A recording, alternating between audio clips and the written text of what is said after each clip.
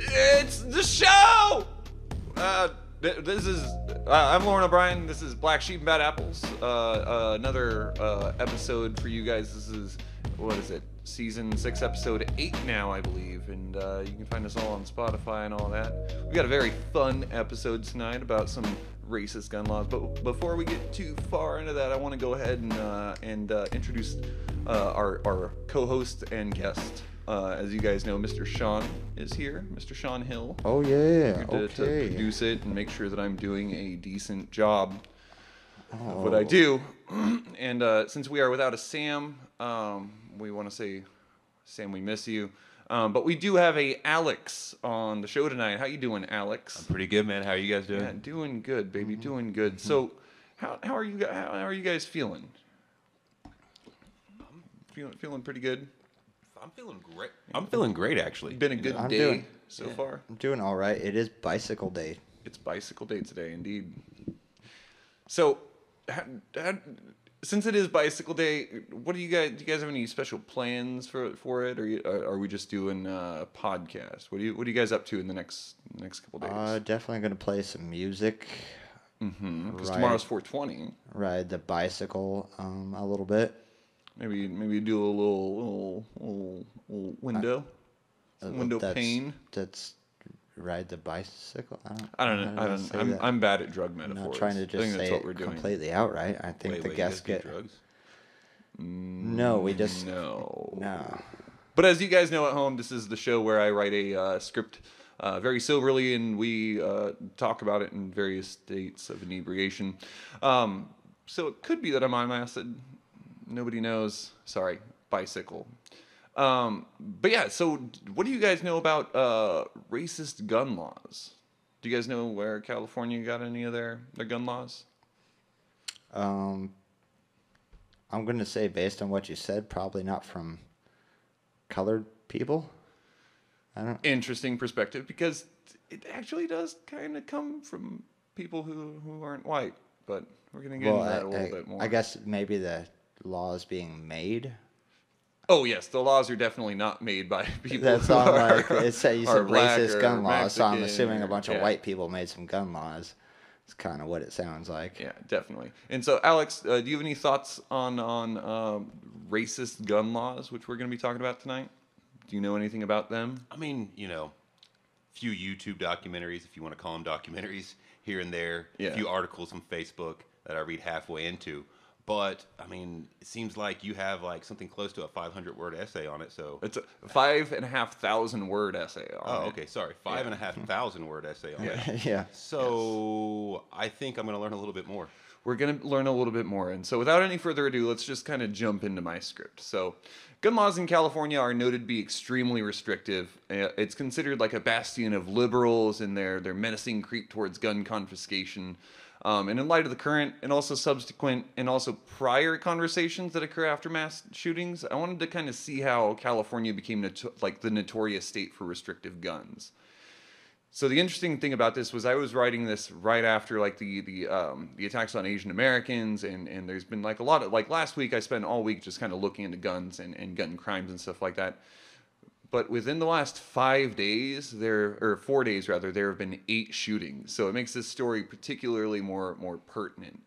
And indeed, California is kind of a confusing place for guns and Wait, the laws that shootings in California or the United States? in the United States. Okay. Yeah, and so like we have a lot of conversations that come up about gun control and stuff like that after all these shootings. And but as we'll kind of get into, there's never really a whole lot done. And what do you mean by shootings? As far as like, I'm sure there's more than 2 shootings a day in the United States, yes. but what do you mean specifically by air quote shootings? So a mass shooting, it depends upon where you get your definition from, but the general understanding of what a quote mass shooting is 4 people shot in a single incident. Oh, okay. You're talking more of a like somebody walked in somewhere and started shooting people up. Yes. Shooting. Gotcha. Yes. Okay. Because obviously shootings happen every day. People discharge guns into plants and wildlife and targets every day. We're not talking about those. We're talking about people getting shot in the street. streets. Yeah, okay. Yeah. I was like, I'm pretty Headlines. sure right up the street here, there's been like 3 shootings last week. Oh, or something, yes. you know? So Yeah, that's yeah. always- Heath Fork has been kind of a wild place in that regard. And so, again, California is a kind of confusing place for guns and the laws that surround the legality of owning and possessing these guns.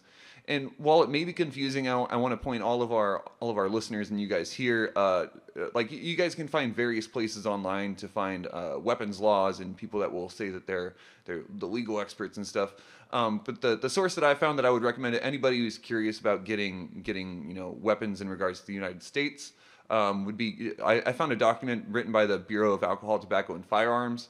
It covers California gun state laws, which are different than other states. And so going ahead with this podcast, I would just like everybody listening at home to note that this isn't going to be comprehensive.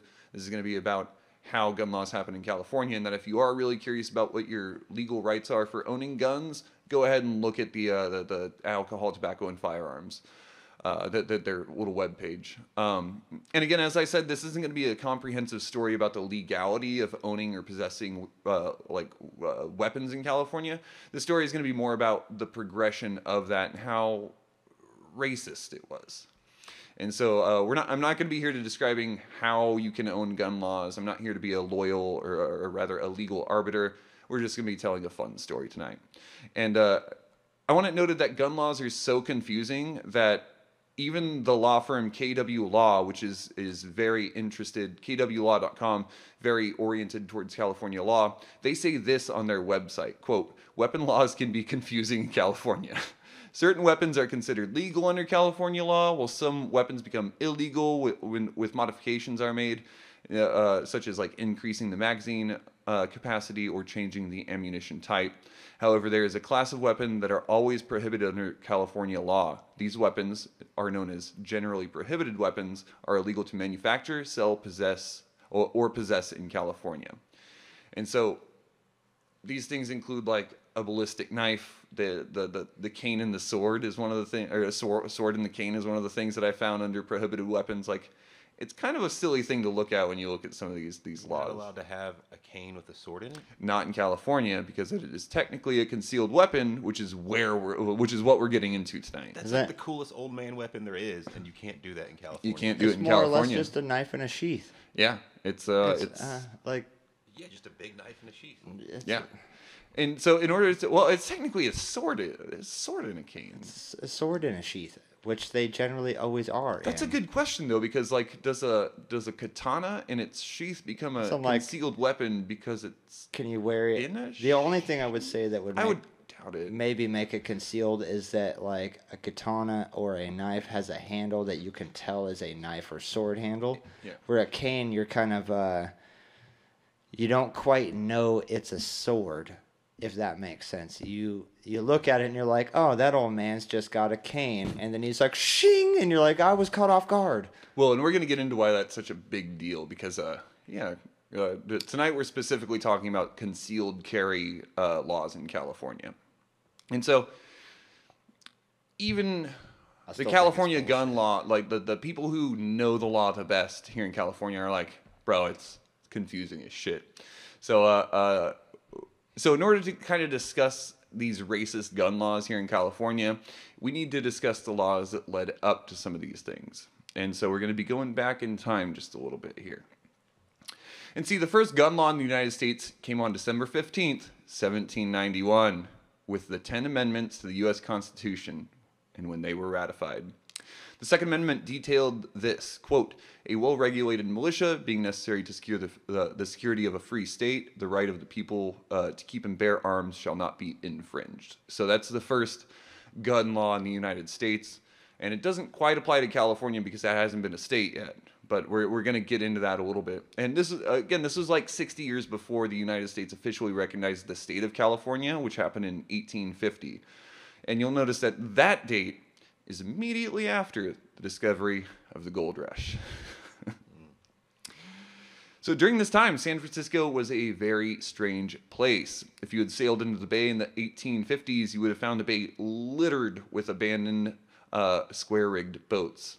These boats were left by those that went off hunting for gold. Specifically, they were abandoned because the gold hunters had no use for them once they had arrived in California. And in 1848, San Francisco had a population, and it depends upon like the sources that you're looking at, but between 500 and 1,000 people. So it's a really small place, like half the size of Hayfork at the very biggest. And after the discovery of gold at Sutter's Mill, word got out, and people they hauled as fast of ass as they could to California as they could.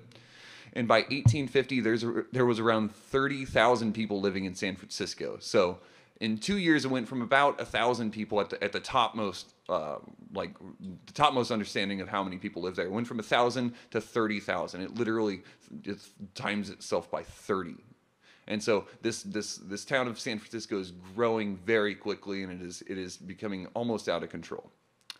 And by the swampy land was built upon, and they sometimes used wood off the abandoned boats to build because it was again kind of swampy.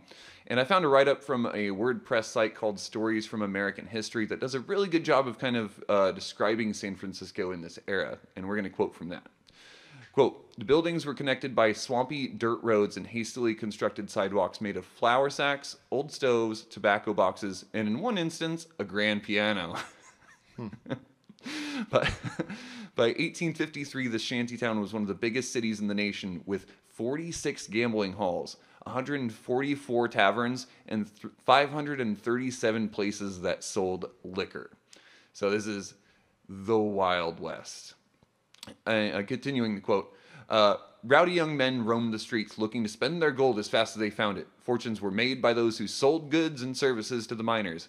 Eggs went for $1 apiece. A pound of butter went for $6. A pair of boots for $100. Many of the newly rich moved directly from shacks into mansions. 92% of the population were men between 15 and 44 years of age." So, again, 92%. And the mere rumor of a female arriving in town could cause the saloons to empty and a crowd to gather at the docks. With only one woman to every dozen men, brothels flourished. The going rate was $100 at night, roughly the price of a house. Damn, dude. So Do you want to buy a house or do you want to get laid? Yeah, It's up to you. And I'm going to continue the quote here in a second, but we're setting the stage for gun laws in California right now. Yeah, first thing I would have done was get some guns. Like, Yeah, I mean, I'd be robbing brothels. I mean, You know what I you mean? had guns in this time. There's no gun laws. Like, what Yeah. are they going to do? Yeah. And so, again, continuing this quote, violence in the city was rampant. Although a police system was put in place, disputes over land were most often settled by force. Mob rule prevailed, and vigilante groups defined public authority. Vigilante groups defied public authority, intimidating or even abducting and imprisoning those foolish enough to serve as public officials. The murder rate hovered at around 5 murders every 6 days and was a particularly dangerous place for new arrivals from Australia. Viewed by the locals as rabble from a penal colony, they were often accused of crimes and hanged without the benefit of trial. So, again, this is like the Wild West area, and gun laws aren't really a thing. And in fact, dueling had become like quite this fashionable thing between like 1750 and 1850 when we're talking about like the Wild West cowboy days. Like that was when dueling was really a fucking big thing. Oh God. And so at this time, people just regularly walked around with their guns. Like nobody thought twice of it. It's the Wild West. People are coming over. Like the Donner Pass people this hasn't even happened yet. Actually, it might have happened yet. I think it was 54, so it might have not happened yet. But still, like, it's the Wild West. It's this prairie. Yeah, people just walked around regularly with their guns, and the revolver had just become a thing in the 1850. Oh my gosh, yeah, it wasn't. I was thinking like it was already around like 100 years before. Yeah, No, damn. no, it was brand new. People were like, "You got 6 of them bullets? Damn, buddy, I ain't gonna shoot you." yeah, dude, yeah, fucking revolvers just came around. I didn't even think about that. Beforehand, you were using muskets and little one shots typically. Yeah, typically. Yeah, it was mostly like black powder or like muskets or flintlocks even. And if you were more poor, flintlocks were more likely for you to have because the revolver is pretty expensive at this time. And so the Colt revolver. it was specifically the Colt. Yeah. That was invented in 1835. Yes. So it's becoming popularized now. Not even 20 years before this was like the invention of the Colt revolver. Yes. And then Shit's about to you got to imagine that was also made in I think Rhode Island is where that was where the Colt family's from. Yeah, I don't know And- enough, but I think you're right. Yeah, no, my buddy lives in Rhode Island. There's like Colt State Park and the Colt House and the Yeah. this and that where they all kind of spent, at least resided and stuff like that. So it's all from East Coast that had to make it to California. Yes. So like a Colt 45 or a, whatever and stuff, maybe more popular for like somebody in the East Coast that is Yeah. like, look at my fancy gun, and they got it in like a glass case, and it's just Well, kind and of what cool. we're like but- 70 years after the American Revolution, so it's like, of course, the East Coast is going to be stockpiling weapons. They're like, England's going to be coming back for this. Yeah, you know? yeah, dude. That's. I mean, yeah. You think about all the industry, or the majority of the industry's out east. So, like you were saying, it takes time to make it out west. And they're but doing when it does, it's already mob rule. Australians being hanged, and all kind of Yeah. crazy shit's already going on. Yeah, That- not just Australians, but we're going to get into Yeah, that a yeah, little bit yeah. too.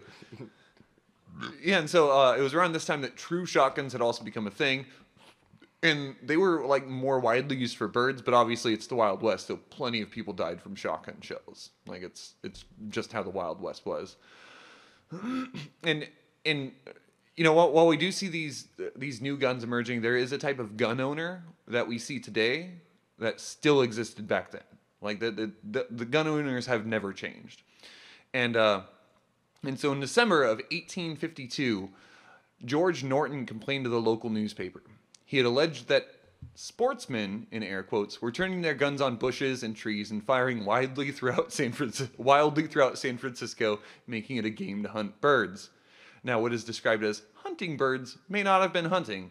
This is the wild, drunken West, of course, so I'm sure it was more of a, like, let's shoot this flying target. We're going to go down to the park. Let's see if we can get us some dinner. Yeah, You're like, yeah. "Wait, what?" So, yeah. Kids play there.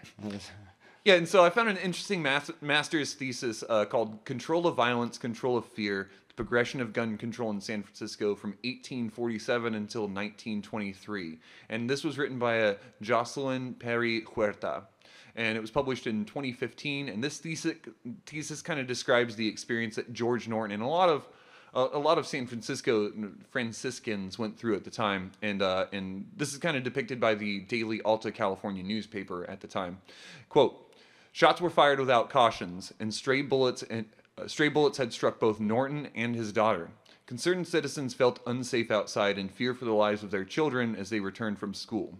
San Francisco had banned the discharge of firearms within the city, and while the source of fear would evolve, anxieties such as those expressed by George Norton were common throughout the 19th century and inspired waves of reform." And so, this is the type of gun guy I'm talking about. The guy that's just like wildly blasting and like, there's go ahead, Alex. No, yeah, no. I mean, I see. Like, it's funny is like I'm sitting here thinking how anti I am about most gun control laws, but the scenario you're setting a long time ago. I mean, if I wasn't actually out there doing the robbing or being one of those assholes myself, I'd be like, man, this is freaky. We need to control these fools. Yeah. You know what I mean? Like, we need to do something. Yeah, and it's like, my daughter got shot. Yeah. Like, somebody has to do something. And that's kind of like, we're going to get into it more as we talk about this, but that's kind of where the root of, like, the San Francisco and, like, the liberalism with the gun control laws comes from, is, like, this dude's daughter was shot in the street by a straight bullet while people were just drunkenly discharging them into the woods. I would be so pissed. I'd be like, what is wrong with you people? Obviously, no firing guns in the city. No, exactly. You know? Like, but then at this point where we live now, I'm like, well, I mean, as long as you're like, a certain amount of distance away from some neighbors, just fire your guns around on your own property. Yeah. Technically close enough or in the city. Well, and- so it's like, fuck. And it's so this is like 100 and I don't know, I'm just gonna guess 180 years before where we live now. Yeah. And so it's understandable that, like, in the way we look at guns now, if you're shooting down range and you're not in a gun range, the one thing you focus on is, one, where your gun's pointing, but two, what's behind your target. Yeah. And I think that these people at the time didn't really understand that. They were just kind of like, oh, this gun's meant for, like, shooting birds and people. Like, it's like a shovel, but for specifically people, not for digging holes. Yeah, okay, I It's see what any you other mean. tool, And so there is these kinds of guys in this world, and like, they love guns and they use them, and you really want to support them, but they use them wildly and super inappropriately. And so Huerta also writes in her thesis this, quote: "Passive manliness assumed that in the society established in San Francisco, it was unnecessary to carry firearms, and for this reason, regulation was also unneeded." Kind of makes sense. Like, you don't really need to carry a gun, and if nobody's carrying guns, why fucking legislate it? And continuing to quote, passive men would not carry weapons, especially concealed weapons, which is important for later. In contrast, defensive men believed in the right and responsibility to bear arms for self-defense, but were also convinced of the need for regulation to control irrational violence by banning concealed weapons. So they wanted to hide. So, like, yeah, if you want to carry it, just carry it out where we can see it. Yeah. Like, whatever. I don't think you really even need to carry a gun, but there's no need to hide it and that. So, Yeah, and so here we have two types of men that aren't the types of dudes I was talking about. We've got the passive men who are like, I don't really need a gun. Like, we don't really need gun laws for the reason that I don't really need a gun. And then we've got people who are like really pro guns, but they're like, you don't really need to carry it like hidden. Like, what are you doing trying to sneak around? Like, we're trying to make people know that we're dangerous.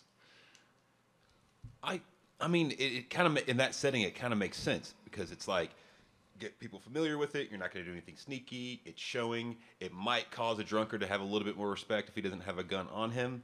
But like, I just keep wanting to compare it to today's standards when I'm like, I'd actually prefer your gun to be concealed the whole time instead of walking around with it on your side. Yeah, and like that's not something we're going to touch on tonight. Yeah. In regards to like my opinions on it, because like I don't know. I honestly don't really care whether it's concealed or not. I like to know when somebody has a gun because I think guns are really cool, and I like to talk about calibers and types of guns. Like, I'm not super well versed in guns, but I'm a very big gun aficionado, and so it's like I don't really know where I stand with the concealed versus non-concealed guns. But I think what they're trying to say here is like, if you're hiding a gun, you're obviously up to something, and so like I kind of get what they're saying, and I don't know how we would apply that to today's standards of things, what with all the like school shootings and stuff. Yeah. But yeah, it's already this is 1854.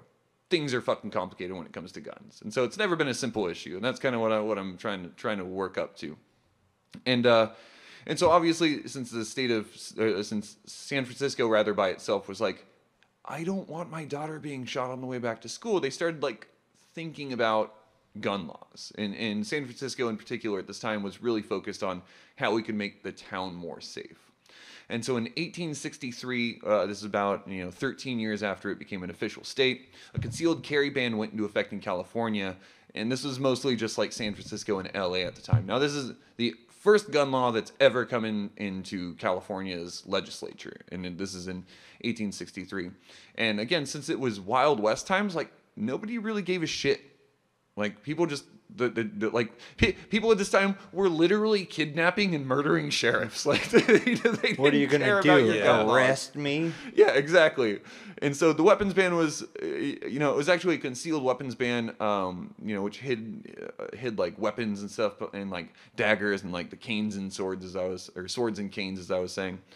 And the cops would like kind of try to arrest people for illegal weapons, but everybody just kind of mostly went along and did what they wanted. And shit was still like, shit was still very wild even after the ban. Hey, you can't do that. Yeah, okay. You gonna try to stop me? Go ahead. And I like the fact that they probably spoke more like this, but we're giving them the southern accent because we're xenophobic. And so, even after the ban, shit was wild. In fact, one quote from a newspaper reads at the time, quote, "The pioneer cemeteries of California today can show far more mounds of men killed in the heat of passion by stabbing, shooting, and cutting than of graves of those who have died from natural causes."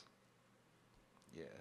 So people were just drunk and wild and angry and shooting each other for absolutely any reason that they can find at this time. I mean, I guess California was the real Wild West because you hear these other documentaries. It's like a lot of these other states, a lot of times a lot more calm, and San Francisco was scary. Yeah, you know what I mean? Yeah, San Francisco. Well, and we're talking specifically about California and San Francisco, the metropolitan area now. Yeah. But I didn't really talk a whole lot about all the shit that happened throughout California in this episode, which is it is not arguably. It is very much worse than that. There's so many like slaughters and murders and genocides going on at this time. Like when we look at gun control in specifically California, which again at this point is just San Francisco and LA, a lot of the shit doesn't apply to the rest of California. Like you're not gonna get caught by some deputy out in like the Donner Pass area and some sheriff being like, "Hey, you can't carry that 6-shooter hidden around." Like the cops just aren't like that at this time, And And so while the first round of concealed carry bans, they didn't go very well, it was kind of more of a push towards the entire region, like kind of just getting them to chill the fuck out. And San Francisco especially had set its eyes on what it wanted to be. They wanted the future of the town to be less violent, more peaceful, and serene. Like they didn't want their kids being shot in the streets. Like pretty easy. Sounds It's reasonable. reasonable. Yeah. I don't think anybody's arguing against that. No, it's like, yeah. I mean, if it's really on those levels, I mean, it's like these are like the movies we hear about, you know. Yeah. People lived it. Yeah. Well, and that's the funny thing for me is like doing this episode really like brought to light like some of the bullshit that happened in like the Wild West movies. For instance, I think that there's only like 2 to maybe 5 entire duels, like the we draw at high noon kind of duels. There's only like, I want to say 2, but it could be as much as 5 duels that ever happened in the Wild West that were documented. There's only 5 of those, but we portray them as happening all the fucking time in these Western movies, which I think is just silly and dumb. And so like the gun laws that had gone into effect were repealed just 7 years later. And, you know, these laws didn't really do much because they were ineffective and toothless. But the discussion of guns never really left San Francisco and California. Now, another reason the gun conversation never left California was racism. As mentioned, San Francisco was one of the major ports that potential gold miners would enter as their first stop towards their riches. And this meant a lot of potential gold miners stopped here, and you know, this included Chinese people. And it also included like natives and Mexicans at the time, but specifically what we're going to talk about is just the Chinese, because it's very important for what we're going to get into. And the Chinese immigrants had began arriving in the mid-1800s, so about 1850, a couple of years after we had discovered gold. And some of these would enter into California to work in the mines, others to work as farmhands, still more would work on the railroads, and some just stayed in San Francisco and LA to work in like the garment industry, for an example. And as the city by the bay began exploding in population, a region of this city became known as Chinatown. And immigrants have always suffered when it comes to entering new lands. And the Chinese immigrants, you know, as they would land on American soil, almost all of the poor Chinese immigrants, they would be forced into looking for work at this time. Their desperate life at home had forced many to take loans from Chinese American merchants. These passages were sometimes sponsored by these merchants, which meant that there was a debt to pay as soon as their feet touched the ground back in the United States. So it's already pretty bad for these guys. Yeah. You get here, you're in debt for a certain percentage of them, and I'm pretty sure the pay's not too good. Yeah. And It you're is gonna not. work 3 times longer than you have to get it paid off. Yeah, and to add more to like their financial stress, the reason for them having left was probably political or economic, or both. In any case, there was usually a family back home that meant the new Chinese immigrant needed not only to worry about the resources that they needed to survive, to work, but they also had to send money back to their family. And this, coupled with the immediate debt that they were put into via like the merchant sponsorship, forced a lot of Chinese immigrants of the day into unsavory circumstances. But their unsavory circumstances were also found in some of the work that they took on. They would typically work longer hours for a reduced wage with fewer days off. So when they came here, they were looking for money. And these guys were like, well, you want to work harder for less than these other guys? They were like, yeah, whatever I can do to pay my debt back. It's really sad. Yeah, it's completely sad. I mean, that's the routine with all cultures and civilizations, like you were saying, when they come to a new land. But I mean, you get over here, you're in debt. You know what I mean? The low wage. It's gonna They're create. like, I'm pretty desperate. They're like, and we can help you. I can help you out. Yeah, it's gonna create desperation, and you're gonna be willing to take whatever's offered immediately. Yeah. Tell you what, you help me harvest 1,000 pounds of cattle, I'll give you half a pound for free. Yeah, there you That go. was kind of how it was, where most people would, you know, I don't know the actual ratio, but if most white people, I'm imagining, if they harvested 1,000 pounds of cattle, they'd get probably 6 pounds of meat. Significantly more, still not enough, in my opinion. And so they worked longer hours, they had like less wages, and they worked for fewer days off. And during this time, Chinese American criminals, perhaps even described as organized crime, began kind of popping up in the city. And this isn't just like not just Chinese people are doing this. Everybody's doing this at the time. But these newspapers at the time are really focused on the Chinese immigrants because they're bad people, according to 1850s time. Because like even in the 1850s, like the most woke person still hated Jewish people. So it's like it's kind of a gamble, you know what I mean? And again, like the white newspapers just really wanted to focus on the Chinese people because Andrew Jackson and all Well, this. and that was a large amount of the immigration that was coming in on the West Coast because all the Asian countries are able to buy a boat, come to California, where you're not going to, you're getting all the European countries coming into the East Coast, all this type of stuff. So predominantly, that's pretty much what your immigrant nationalism is Chinese, maybe Japanese, type of deal and stuff, because that's what's there. They're just take a boat over, so they're like, holy shit, all these Chinese. I heard there's gold. Yeah. Yeah, but even like what you were saying with the newspapers, even if their intents weren't even nefarious, it was like sensationalism. You know what I mean? It's like, this is what's going on. We're gonna talk really bad because that's what gets people going. Yeah. That's bad in itself, but it may not even been rooted in true hatred. Just this is what makes money. I don't give a fuck about anyone else. But probably both. Yeah. Well, and you bring up a good point because I don't think a lot of it. Well, obviously a lot had to do with white people being racist, but I think a big part of it as well was that like this is a fledgling nation. We've only been a nation for 70-ish years at the moment now.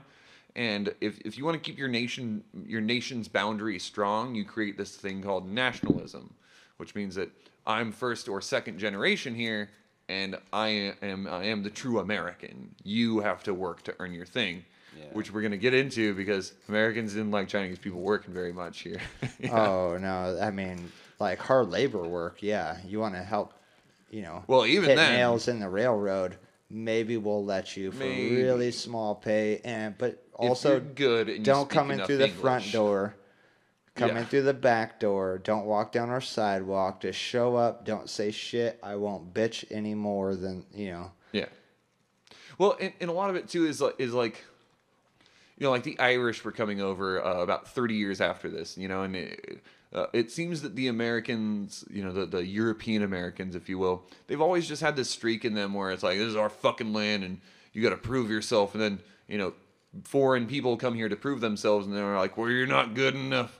I think you guys are just like raping and pillaging everything. And it's kind of a theme that you see throughout any kind of group of refugees or people who are seeking asylum or anything like that. It's always like, this blank group of people are here to rape our women and steal our jobs. And it's like this recurring thing that we've been seeing. Taking our jobs. Meanwhile, that's exactly what we did when we came to America. That's exactly what we did. Well, not for nothing.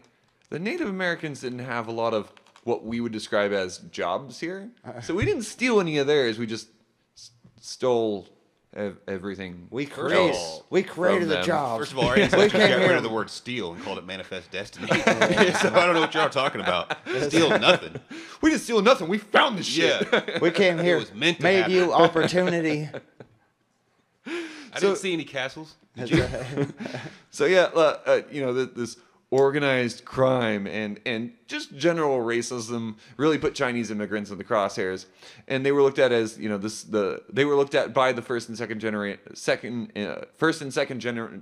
immigrants as second class citizens stealing jobs, and this was because the Chinese immigrants would be forced to work for more or less like they weren't. They didn't get to pick their jobs. They didn't get to pick their wages. So it was like whatever job that they could land was the one that they picked. Going trend, yeah. Going trend, yes. And even the people who hired them saw them as just shitty idiots. And like they saw them as second class citizens, if that. They saw them as, this is kind of right before like the slavery has been abolished. So they see them as like, you're not quite a slave, but you ain't free. You ain't like me because I'm white. And again, most of them were seen as foreign criminals. And this is where people began to discuss the Chinese question. Now, I've discussed it before, but the blank question has always been rooted in racism. Whether it's the Jewish question, the Native question, or any other question that you have about a group of people, it's never been a question. It's always been about how to eradicate these people. And so Ulysses S. Grant, in his State of the Union address, spoke specifically about the Chinese question, saying in part, quote, the great proportion of Chinese immigrants who come onto our shores do not come voluntarily to make their homes with us and their labor productive of general prosperity, but come under contracts with headmen who own them almost absolutely. Which, as we discussed, could have been like it. He's kind of right here, but it's a lot of. He's making it seem like there's a mafia boss bringing people over, which is probably like kind of the truth, but it's struggling people coming to support their family. They don't give a fuck who they're working for or who brought them over. And so it's Ulysses S. Grant, the general of the Union. I never heard anything about that. Yeah, not a very racially progressive dude. And a year before that, Grant also made a speech at the 7th annual message to the United States Senate and House of Representatives.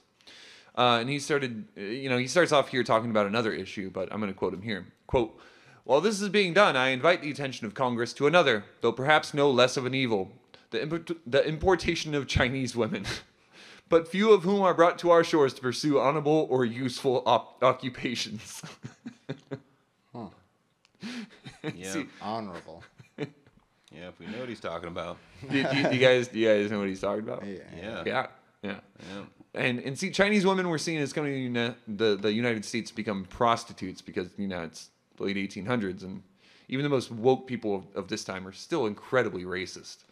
And so, while men were coming to steal work with their cheap labor, the author of the Page Act, Horace F. Page, a California Republican, said that the law was to help, quote, end the danger of cheap Chinese labor and immoral Chinese women. So we're getting into the Page Act, and we're going to start moving into where the gun laws kind of happen. It's original pimp right there. The original pimp.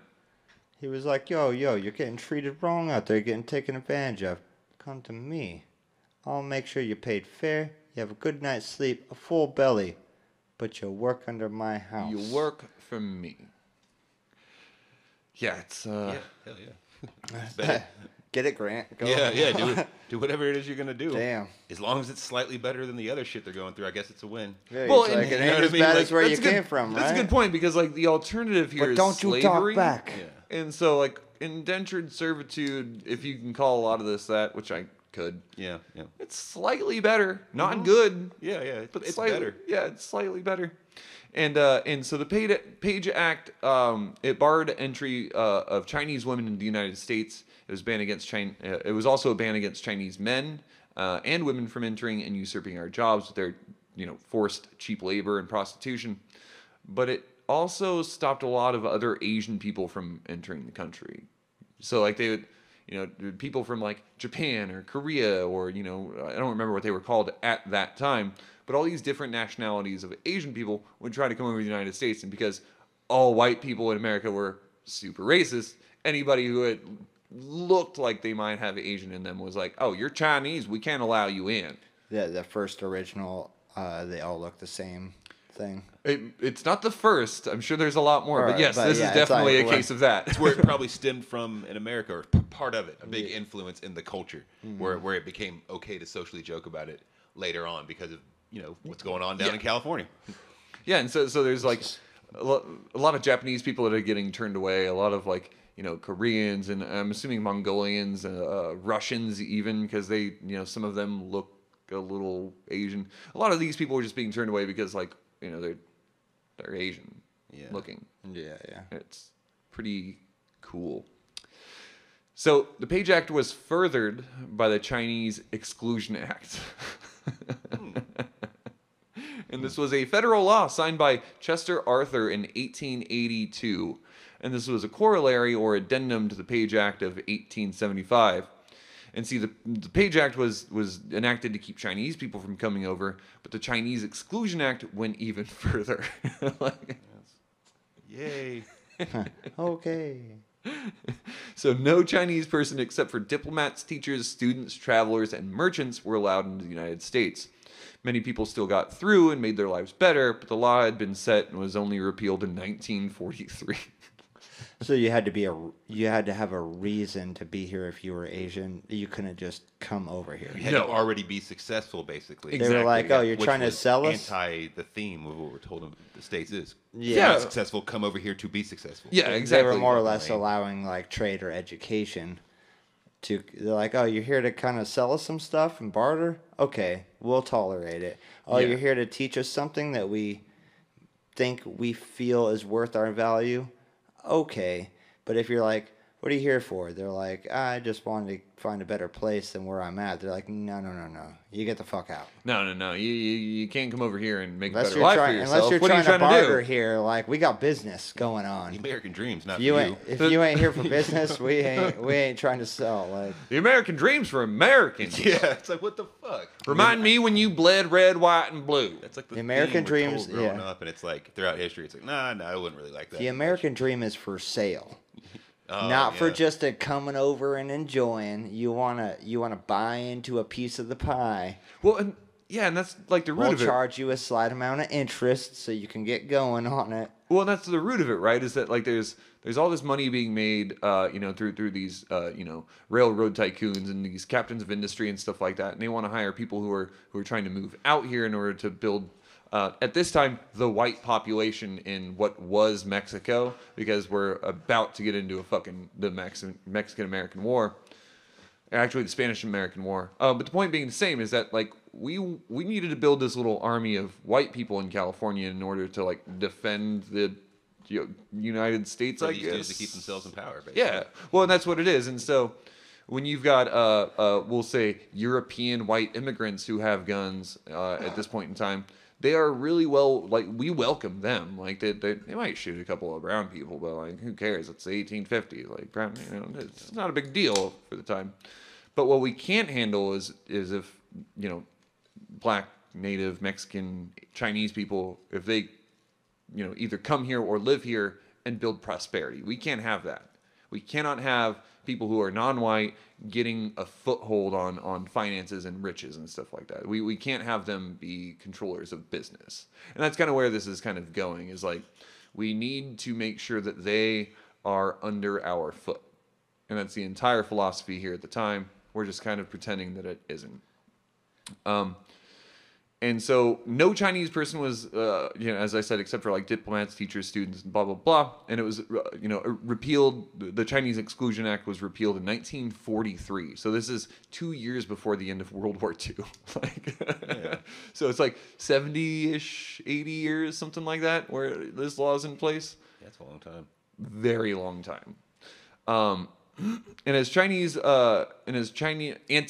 sentiment rose throughout the later part of the 1800s in California, specifically San Francisco, the violence that once typified Chinatown had kind of begun to decrease. So we're getting to the closer to the 1900s, and Chinatown, with their notorious Chinese gangsters, which it kind of was a thing, but there was white gangsters too.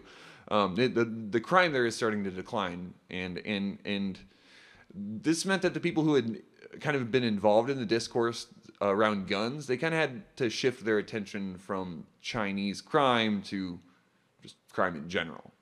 And so I'm gonna quote again from Huerta's thesis again. Quote, in 1912, San Francisco saw a string of murders of young white women killed by young men with easy access to firearms. With the decreased perceived threat from Chinatown, the discourse shifted to include firearms themselves and the ease in which they could be acquired. In response, a new discourse unfolded. Judicious men incorporated tenets of passive manhood, but emphasized skilled and responsible gun ownership, as well as disarming impassioned and insane whites for the protection of peaceable citizens. In opposition to the proposed legislation, defensive men believed in their right to take up arms for protection. However, they did advocate legislation to ban concealable weapons. So we're going to quote from this a little bit more here in a minute, but what's going on here is even people who have guns, people who carry them all the way, are like, we shouldn't hide them. Like, if we hide guns, this could be bad. And probably one of the most woke thing that's happening right now is people are like, oh, it's white people with guns that are murdering a bunch of people. We should be very concerned about white people carrying around guns. So it's just something to note while we're going on, because again, crime in Chinatown's decreasing, so we got to blame somebody. Yes. And San Francisco is very focused on how gun crimes occur and who's committing these things, and they're like, well, it seems like insane white people are doing this, which is very, like, 170 years later, Yeah. still very much the truth. Yeah. So again, continuing with Huerta's her thesis, quote, the discourse surrounding gun control in San Francisco is wrapped in the idea of manliness, race, and civility. What did it mean to be an ideal citizen? Were those who carried guns manly, or did the answer to these questions only apply to white inhabitants? The rapid growth of San Francisco included the growth of a racially diverse population, causing white community to defend their relationship to define their relationship to violence and firearms. So, like, this is when white people are like, we need to have guns. Like, our identity is hinged upon us having guns and people who aren't us not having guns. And so with the rise of violent imagery of Chinatown projected by the city newspapers, whites were able to define themselves in opposition to the Chinese, who were seen as lawless and notoriously carried concealed weapons. With the decrease of violence in Chinatown, white San Franciscans began to further critiquing their relationship to firearms and concern themselves with the control of impassioned and insane gun holders. As newspapers report on women becoming the victims of gun violence, there was an increased urgency for stricter gun control through standardized nationwide gun control. So we're starting to see in like 1912 rather, like we can't blame the Chinese people anymore. But a bunch of white people are still dying. So that means guns are, like, we can't just carry guns around, California by itself, but specifically San Francisco and LA. And it's an interesting story. And we're gonna jump back into like what gun control was like here in San Francisco at the time when we get back from a break. But for the time being, we are going to hit you guys with some advertisements. So enjoy those. And when we get back, I'll tell you a little bit more about San Francisco's second attempt at gun control. So, break. Hey, bro, you gonna peel that onion? Hella mi amigo. But, dude, this is lame. Like, why can't peeling onions be awesome, Irano? I know, bro. Hella lame. It's so lame, essay. So lame. Hey, bros. It's Chad Johnson's. Peeling onions can take like so many hella days. And it's like lame. Like hella lame. For chicks and bros alike. But like, have no fear of stuff. Because I'm Chad Johnson's. And I'm here to tell you about my super dope invention. Chad Johnson's is Extreme High Velocity Onion Peeler. Whoa, bro. How, bro? Here's how, bros. You take your onion, Cha, bro? and you throw it hella hard at my patented Chad Johnson's is Extreme High Velocity Onion Peeler. That's it, bros. That's it. Bro. I know.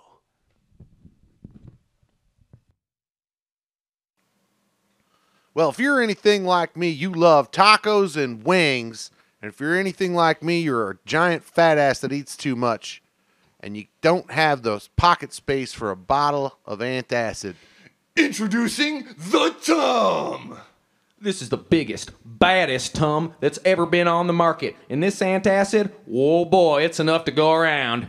Are you tired of that heartburn? Are you tired of that spicy food? Are you tired of your esophagus feeling like it's on fire? And you gotta wait for those pesky little bottle antacids to start catching up with you? No more. The Tum. It is 1 10-pound chunk of some chemicals I'm not really familiar with, but I know they works real good. We took Tums, put them in a 10-pound block, and made it into a salt lick. But it's not for cattle. I mean, why are you asking me about the chemicals? The chemicals in it aren't important, okay? It works good. Eat, lick, okay. The Tum.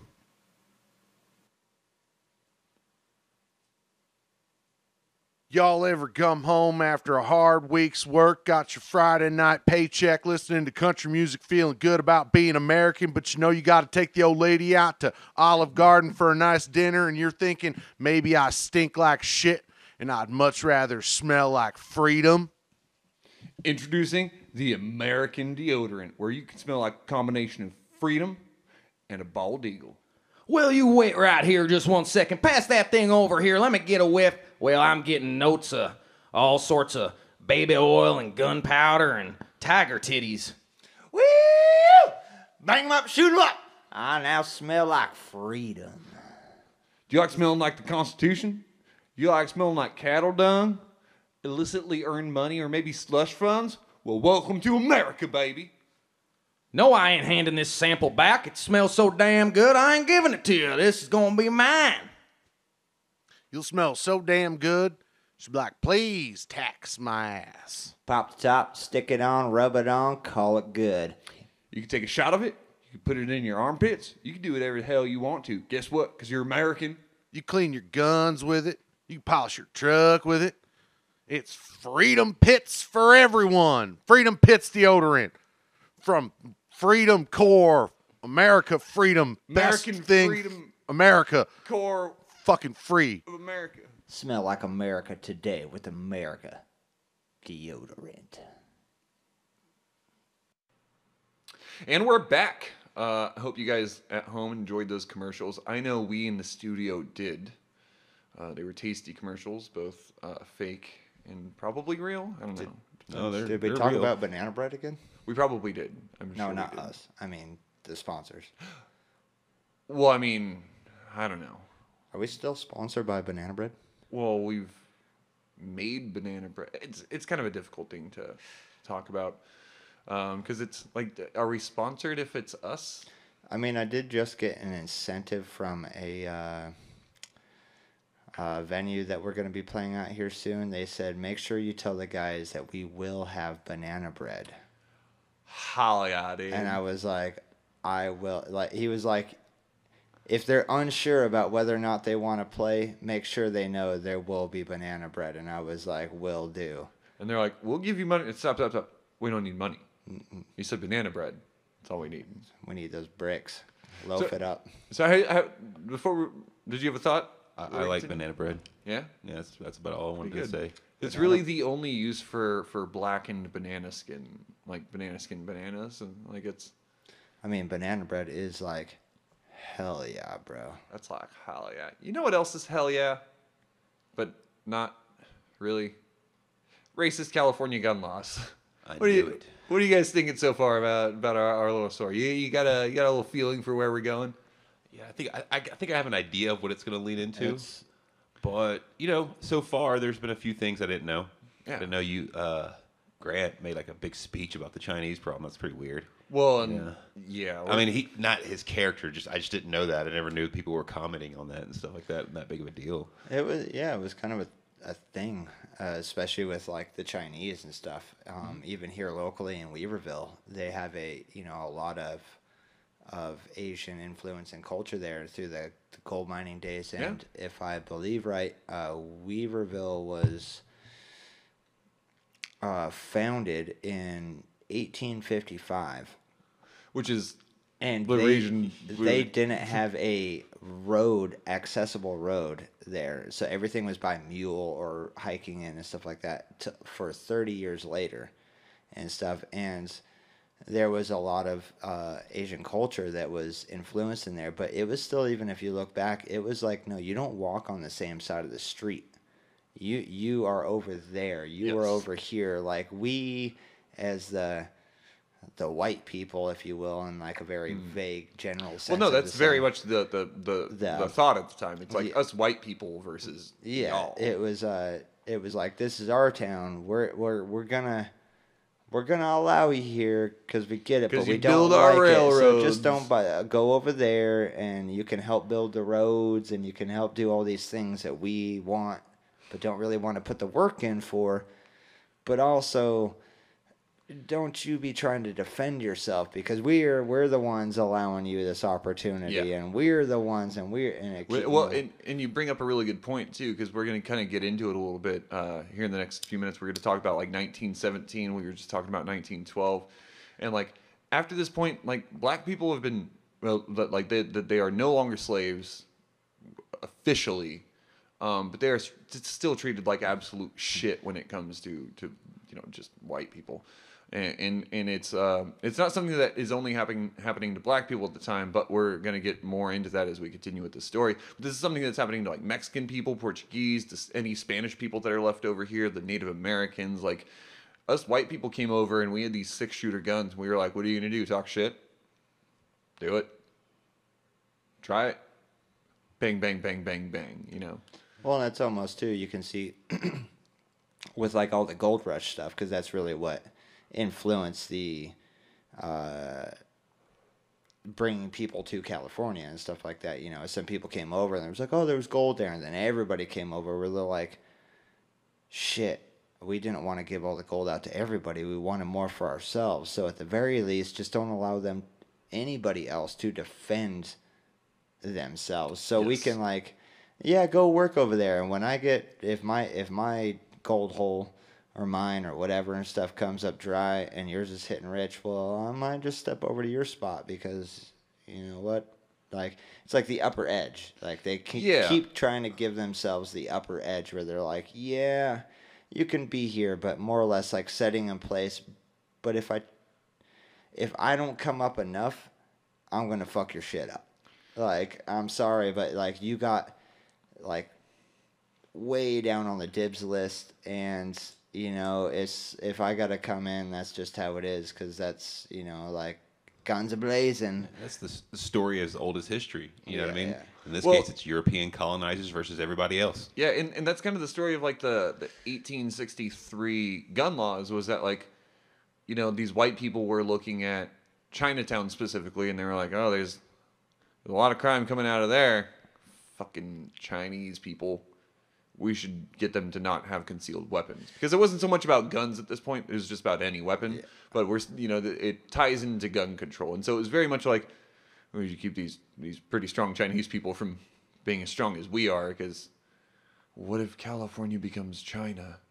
And that's kind of like one of the worries at this time, because again, California is such a fledgling nation, or such a fledgling state, that we want to keep our dominance there. I've always just seen it as like a piss poor excuse for a backdoor, if you will, and stuff like that. It really is, yeah. So it has really nothing to do with. I don't want to bite my tongue here. So, it's like the dominance thing and stuff like that, where it's like it's very easy for, let's say, two. I guess just to get real bland about it, two white people to sit down and have an argument about like, oh, well, this and well, that and stuff, and they can't really come to a conclusion, but it's really easy to be like, but the Chinese. So, yeah. Okay, I tell you what, as long as you and me don't get fucked, and that, well, like, let's just lessen their rights. Let's just do this, and it will make us prosper better in that. And so they keep putting in these things with, just to help, like, and it starts out as small, you know, as small groups. It started out as 1,000 people. Yeah. And then it went to 30,000. They're like, shit, it's getting a little populated and stuff like that. But then they're seeing this deal, like, how do we get an edge on it? And they keep throwing in these things. Well, it's like a kick the dog excuse for, like, well, the minority. Well, that's something we know we can regulate and put laws on, because what are they going to do? Defend themselves? What are they going to stand up in court? No, there's 30,000 of us and there's 5,000 of them. Fuck it. Let's say this, and on top of that, it's been common for so long where it's just like the majority takes advantage of the minority, and then ensues racism because of just the geographic region. Well, and it also comes from this very privileged perspective that I think a lot of European pioneers and colonizers at the time had, where it's like, I worked to get here. What have you done to be here? And it's completely a discount of any struggles that any person has, other than myself, other than the one's self. No, exactly. You know? And that's where I also kind of want to throw in is like a lot of racism. We naturally think it's whites are the only racist type of deal. But I see it more in a broad form spectrum across the whole world. Racism is everywhere. Yeah. And that it doesn't matter. Fucking Chinese hate the Urgas or yeah, whatever exactly. their name and so is. it ends up being this like majority versus the minority thing based on your demographic, where that's where racism plays. Where it's like, well, there's more of us in America. Obviously, it's the white thing and stuff like that. But you go to other countries and they're like, fuck you. well, this is our country. We work for this, so Yeah. fuck your culture Racism because is a symptom you're of what you're you're talking just about. what's Yeah. that? Racism is the symptom of what you're talking about. Yeah, Basically. yeah, It comes yeah. hand in hand. First, if people group up on someone, then you got to make yourself feel all right about it. It's the Yeah. symptom of, exactly that. Well, and yeah, you bring up a good point too, because like when we were pushing ourselves west, we were like these goddamn natives, and we shot at them with every fucking gun that we could. And then when we got to California, we were the minority still. Speaking as a white people, we were the majority still, and so like a big part of like keeping that ownership was like, yeah, we own the land title and shit like that. But Mexico's looking pretty strong. I think France was kicked out at the time. There was still a couple of different parties that were like, California looks pretty good. And then we discovered gold, and people were like, holy fuck, we need to get so many white people over there as fast as we can.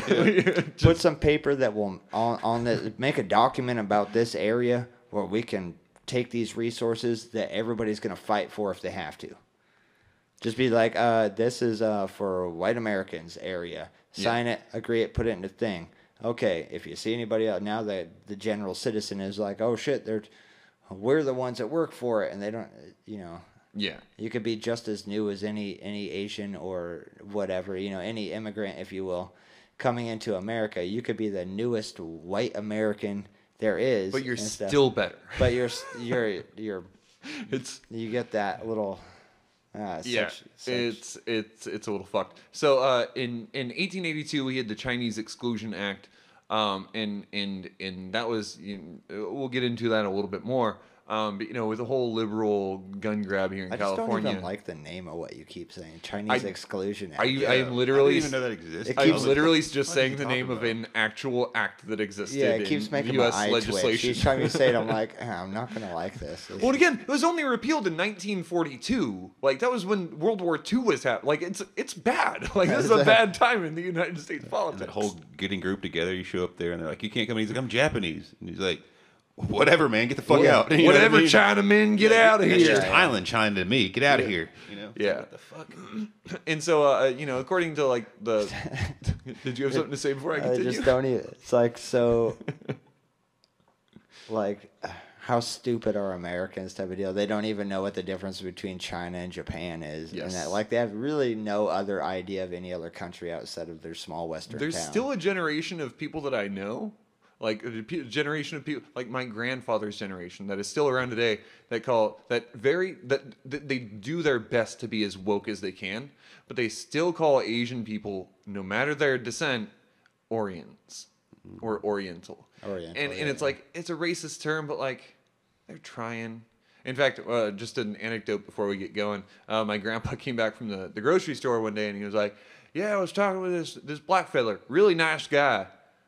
And it's like there's always this little tone of racism with that kind of generation where it's like, actually, I think he called him a colored fella, but he meant a black guy, and it's this way of them trying to be as woke as they can, but using the only words that they have for that generation.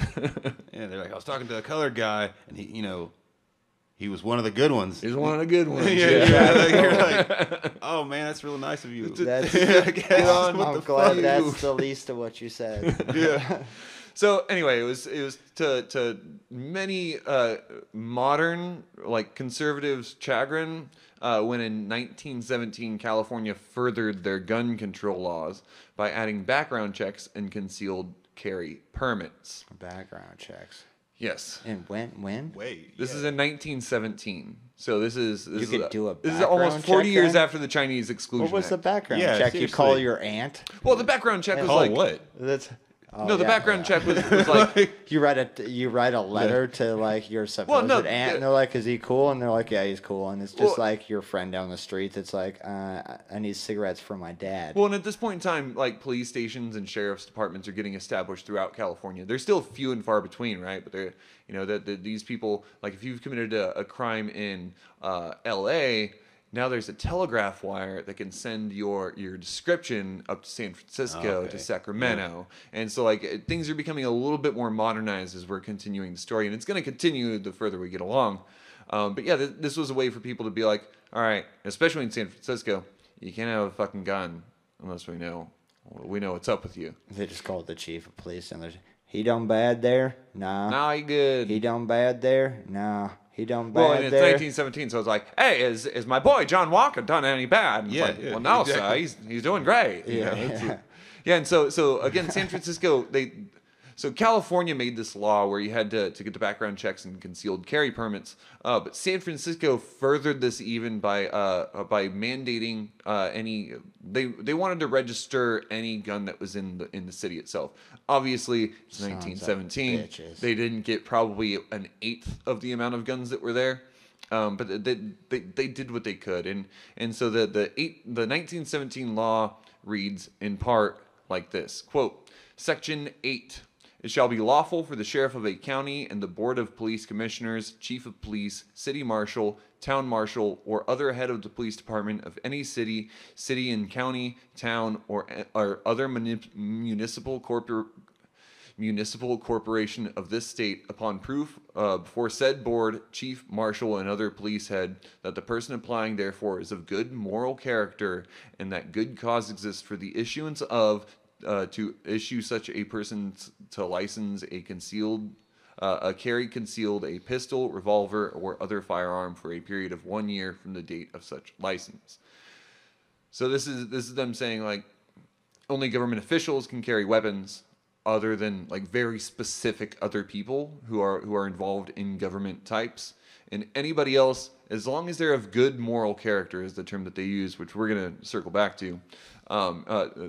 People of good moral character can have guns, but you have to register that concealed carried weapon, the weapon that you're hiding, with the state for 1 year. So it's kind of an understandable law. I don't know how much I agree with it. I'm not really gonna insert my total opinion on. It's got gun a lot of rights here. flaws, I would say. I would say so because, too. The language is vague. Well, serial numbers on guns weren't introduced till 1968. We're gonna get to that.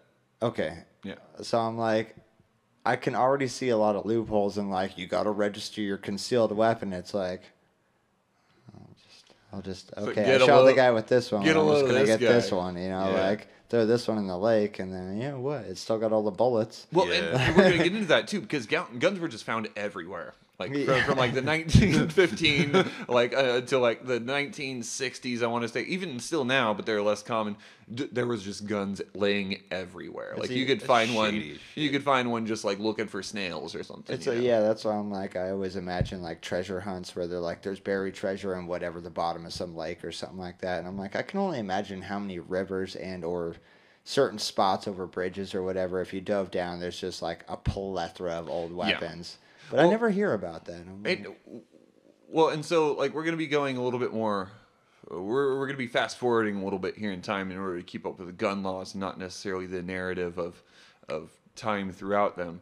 But like, you know, right after the issuance of this, it's 1917 when this gun law is issued, and 4 years later, Babyface Nelson is 12 years old when he's arrested for air quotes accidentally shooting his playmate in the face with a pistol he found. So again, like their pistols are just like these guns are lousy. They are everywhere. And he later goes on to be like a robber and arsonist and a bank robber and all that kind of fun shit. So like I think he's a very specific story. But again, he found a pistol. Like and so just one laying there. So we It is- started shooting and banging, and it's it's just laying there. What I'm actually, you bring up a good point. I wonder if he fired it first at the child or if he shot it once and was like, Actually, I'm not going to get into which that. happened to just. It's pretty dark, yeah. Anyway, so the history of gun laws has been described by a pattern called, quote, tragedy, legislation, repeat. And so, between 1917 and where we're about to go, a lot of fucking tragedies happen, guys. And so between the 1900s and 1920s, they brought a lot of like crimes of passion, but it also, brought more racism with it. And I'm going to quote from Huerta's thesis again, quote, meanwhile, states such as California had gun control rooted in racism, she says in quotes. And as a massive movement swept the state in 1879, to make it illegal for non-citizens to bear arms, this became part of state law banning concealed weapons in 1923. So we're skipping up just a little bit. Indeed, because of the Chinese Exclusion Act, because the Chinese Exclusion Act prevented the Chinese from gaining citizenship, they were unallowed to own firearms in the state of California after 1923. They were also weren't allowed to own them really before that. Yeah. Very well, but yeah, that's the end of her quote. And so this 1923 gun law saw that felons and non-citizens weren't allowed to allow that they just couldn't buy guns. They couldn't own guns. Like it's basically illegal in any regard for them to own guns. And this was also at this time the 1923 gun law was the introduction of the one-day waiting period, the serial numbers, and dealer licenses. And it did like a little bit to combat the crimes of passion, but like plenty of people were still murdered. And so like the root of like serial numbers and dealers licenses, this is because we don't want like non-citizen people to own guns. Like absolutely not. We do not. We only want Americans, preferably white, to own guns. And this is 1923. So It's our Constitution. It's our amendment to bear arms, not yours. It's just more class warfare than it ends up with a bunch of racism and people being brought up believing, oh, we're better than them. That's why they don't get guns. It's just stupid shit like that, Oh, It's just, and we're gonna get into more class issues and racism here in a little bit. Oh man. But it's this, as I said before, it's like we want us to have it. We don't want you to have We it. That's wrote the these ultimate rules end game for is- Americans. Yeah, for us white Americans, this is ours, and if you do it, how fucking dare you do the same thing we do? And that's like kind of the recurring story of, what the keeps United going on States. Yeah. And so the 1923 legislation of guns stopped Chinese people and non-citizens from purchasing guns, and there was kind of a decline in gun violence between 34 and 1950. But it did very little for the emerging world of crime. And like obviously there had been a lot of crimes before, but big headlines about like bank robberies and mysterious murders and gang activity, these all started to explode during this time because like the bad guys weren't allowed to own guns, and since bank robbers have guns, now they're doing the bad guy things, and it we've always, as a human civilization, we've always been kind of fascinated with like murder and like the dark and decrepit stuff. We're very curious as to why and how things die. And honestly, you could further that by saying like that's how we stopped eating poisonous mushrooms. Like we're like, how the fuck did this guy die? And so we've always had this fascination with the morbid, and that's kind of what we're seeing here. Like crime rates are going down, but the newspapers are reporting more on any crime that happens because we got to sensationalize news. Yeah. But people like it, like you said. They don't want it in real life, but they like hearing about it. The adventure of it, the theme of it. Some of those people are slightly glorified to a degree. Yeah, You know what I mean? definitely. And it's like, well, it's like cool. Yeah, he robs a bank, but 1 out of 3 banks he robs, he shoots some innocent people. Yeah, and that's Fucked. Not- You know what I mean? Like, yeah. And there's also like this, at the time, there's this kind of person that's coming out, and they've always been around too, but it's more particular here, like the puritanical, like pearl clutching, like, won't somebody think of the children kind of people, Yeah. And it's this, it's where like we want to hear about this gore porn because it's what gets us off, because we want to be so vehement. We want to think of the children, and it's just another thing that people will do to make themselves feel better. Yeah. It's kind of like the hashtag save the children thing, It's like nobody wants to destroy the children, guys. yeah, no one wants them to have harm. Nobody on Facebook, like I thought you were going to stop there. You're like, well, nobody wants them. I was like, damn, rough. No, but like, no. The point being is that like, if you want to contribute, this hashtag is not really doing much to raise awareness. Everybody knows that pedophilia is a pretty bad fucking thing. In fact, I would argue that we all learned about it from, the age of so and so. Yeah, they warn you. Yeah, and so nobody's like mystified that this is happening. Nobody's surprised that this is happening. But what you could do with that time rather is donate $50, donate $20, $12 to your local charity that helps foster kids or people in youth or like traumatized kids. Maybe you can donate it to a special detectives unit. Like there's a bunch of other things that you can do other than passing around a hashtag, and that's kind of where like this pearl clutching thing is happening here, where it's like, oh, won't somebody think of the children? And everybody's like, oh, hold up, miss, we're not gonna Gun laws, Yeah. hold up. I think we're fine. Yeah, you know? children will be okay. And so between the 20s era prohibition and the 1960s, there was a lot happening. Bonnie and Clyde had been robbing rural gas stations from between 1931 and 34. Carl Panzram, serial killer, rapist, arsonist, robber, burglar, and yacht owner murderer, had been on the loose. The Brinks job, a heist on the Brinks Money Company building, had happened in 1950. And so again, these are just cases of like crime is still happening, and these are all happening with guns. This isn't like gun control hasn't done a whole lot here. And so despite all the crime occurring, it's still declining. You know, it's still not as many people are committing crimes because we're getting into the 1950s. You know, we're starting to see the prosperity of World War II, and that, you know, the white picket fence thing has become real. Better quality One of life. person can work a half-time job and still have a house, a car, and then maybe a car for the kid too when he turns 21 or whatever. So you know, all this crime is decreasing and you know, in order to kind of look at the decline in crime of this time, I want to quote from a 1967 publication by the CDC and the Department of Vital and Health Statistics. Quote, the long decline in homicide continued into the mid-50s. By 55 through 58, homicide had fallen to 4.5 deaths per 100,000 population, the lowest level since 1910. So it's pretty significant. Thereafter, the rate began to rise slightly, reaching 5.1 homicides per 100,000 in 1964. During this period, trends differed for certain segments of the population. End quote. I mean, just a weird thought, but like all things considered, all our boys just got back from war, killing a whole lot of Nazis. Yeah. And they were probably like, I'm good on killing. I'm good, dude. Like, hey, we're all cool. No, that's a like, good I point. just got it all out of my system. So, of course, there's a very drastic decline in, like, some murder rate, Yeah. if you will, or, like, high crime and that. They're like, yo, that shit was nuts. And there was the draft. It wasn't, like, just, like, a select few. No, it was...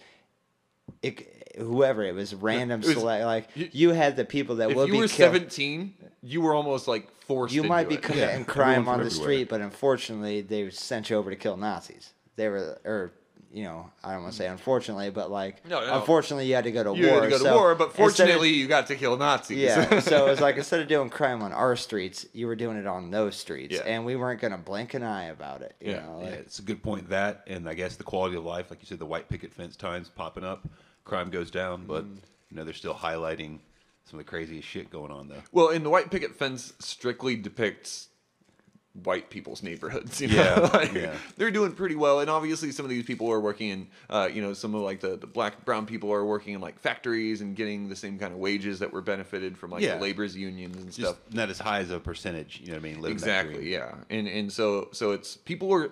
I guess the entire point here is that people were satisfied around this time. Like crime is still obviously pretty bad, but you know, it's crime. It's Yeah. not good. It's better than what it was. Yeah, for sure.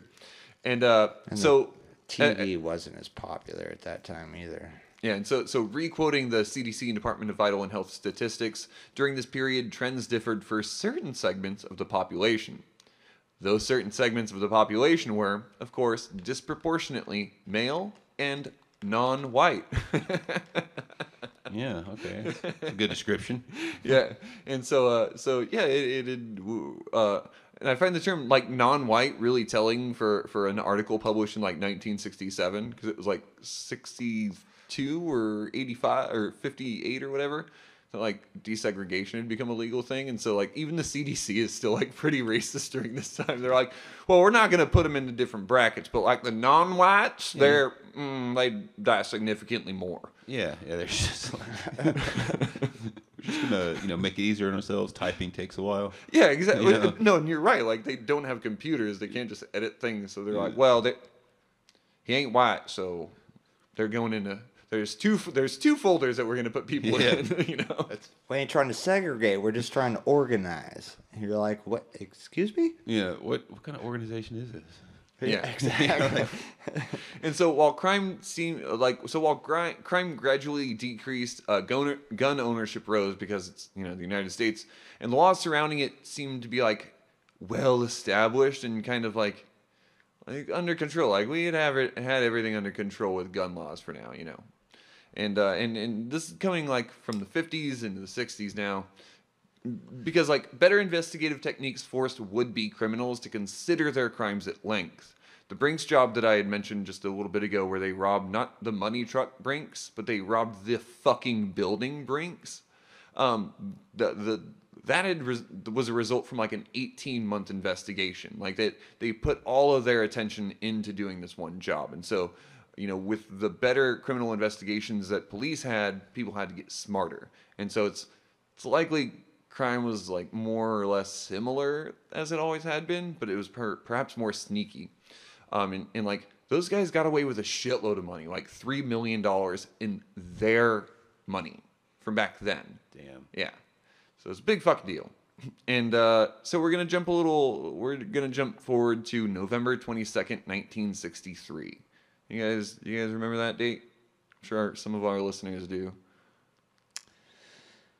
I mean, it sounds like I should, but let's... Yeah. I'm sure my grandmother does.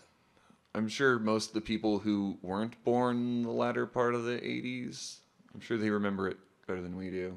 I think that's when my grandmother was pregnant with my father. So, In the latter part of the 80s? no, 63. Oh, I see what you're saying, yeah. So I'm Yeah, sure so- she remembers that era quite well. Well, November 22nd, 1963, at 12:30 p.m., a shot rang out near the Texas School Depository. Oh, here we go. Hundreds of people heard it and watched as President John F. Kennedy was shot fatally through the neck and head. Yep. Yeah. Lee Harvey Oswald was arrested for his murder a few hours later. Just 2 days later, he would also be murdered by Jack Ruby, a nightclub owner and police informant, shot point blank on live television. I think it's kind of interesting that he was a police informant. Yeah. I think it's interesting. I've seen that on something on YouTube. for Hired sure. by the mob. I don't know, man. I just think it's interesting. I don't have any. Yeah. We can speculate off. It's mic. all interesting. Yeah, you could have a whole Fact is, he had a gun. you could have a whole episode on JFK, so we won't spend too much time on that. Well, and this is going to lead us more into our. This is going to be something that I just want to touch on because I'm going to bring it back up towards the end of the podcast for just more of a discussion about things. But we're talking about Oswald here. Having been honorably discharged from the Marines in 1956, Oswald defected to the Soviet Union for nearly 3 years rather. Did you say defected? Defected. Yeah. I like Yes. that descriptor. There we go. And that's not my quote, but I found it in a couple of different sources, so I stand by that use of that word. Was honorably discharged and then defected And then he defected to the Soviet Union to the Soviet Union. for nearly 3 years. He was denied citizenship, but they allowed him to remain in the country under the surveillance of the KGB. Now, I don't know if he was knowingly under the surveillance. I think that he probably wasn't. But yeah, needless to say, he went to the Soviet Union after being discharged and was like, hey, can I be a citizen? And they were like, nah. Hey, keep a fucking eye on him, though. Yeah, they're like, this is shady. Yeah. And after his 3-ish years abroad, he returned to Texas to live with his Soviet wife and daughter. A year after arriving back to the United States, Oswald bought a mail-order rifle, including a telescopic sight and a .38 caliber revolver. So he bought Oh, the good old long-range days of rifle, mail order guns. and he bought a .38 revolver. He then allegedly, and I didn't look into all of the details of this, so grain of salt the rest of this, but he allegedly then tried to shoot the retired United States Major General Edwin A. Walker, who is known to be a critic of communism. That's different. He had some political issues. Yeah. For sure. So Oswald eventually tried to enter Cuba and the USSR again, but was turned away at Mexico City. When he returned to the United States, he got a job at the Texas School Book Depository in Dallas. An investigative journalist later said this about Oswald, quote, What he did hate was the system and what Kennedy stood for. He despised America. He despised capitalism. When he eventually had the opportunity to strike against Kennedy, it was a symbol of this. It was a strike against the symbol that he was going after. So, and that's an end quote. But like, I think it's really funny because like, right wingers at the time thought that JFK was way too communist, and then like Oswald, who's like at least to the very slight left wing, is like, he's way too capitalist for me. And it's like, dude didn't stand a chance as president. Like, it's... Yeah, you know. And the assassination of JFK is one of the many reasons for the 1965 California statute that extended the waiting period for guns from 1 day to 5 days. This is yet another example of tragedy legislation repeat. Thanks, Oswald. Yes. You're saying if he wouldn't have gone crazy, I could have probably been mail ordering guns right You now. could probably You be could probably, yeah. looking through a catalog, calling a Well, number. At the very least, it would have only been taken away from me a few years ago. A few years, no, well, I Someone would say would a have few done years something. later, Yeah, a because few years somebody later. would have done yeah, something. someone would have yeah. done something crazy. Yeah. Yeah, it's well, and it's just one of these weird stories where it's like, obviously people have no political identity when you really think about it. Like, he was too communistic, too capitalistic, and JFK was, from everything that I can gather, was kind of like, I'm just trying to do the best that I can. And it's like, I get that. Yeah, a lot of it's projection, you know? Yeah. It's like, he's doing what I don't like, so I assume he's this.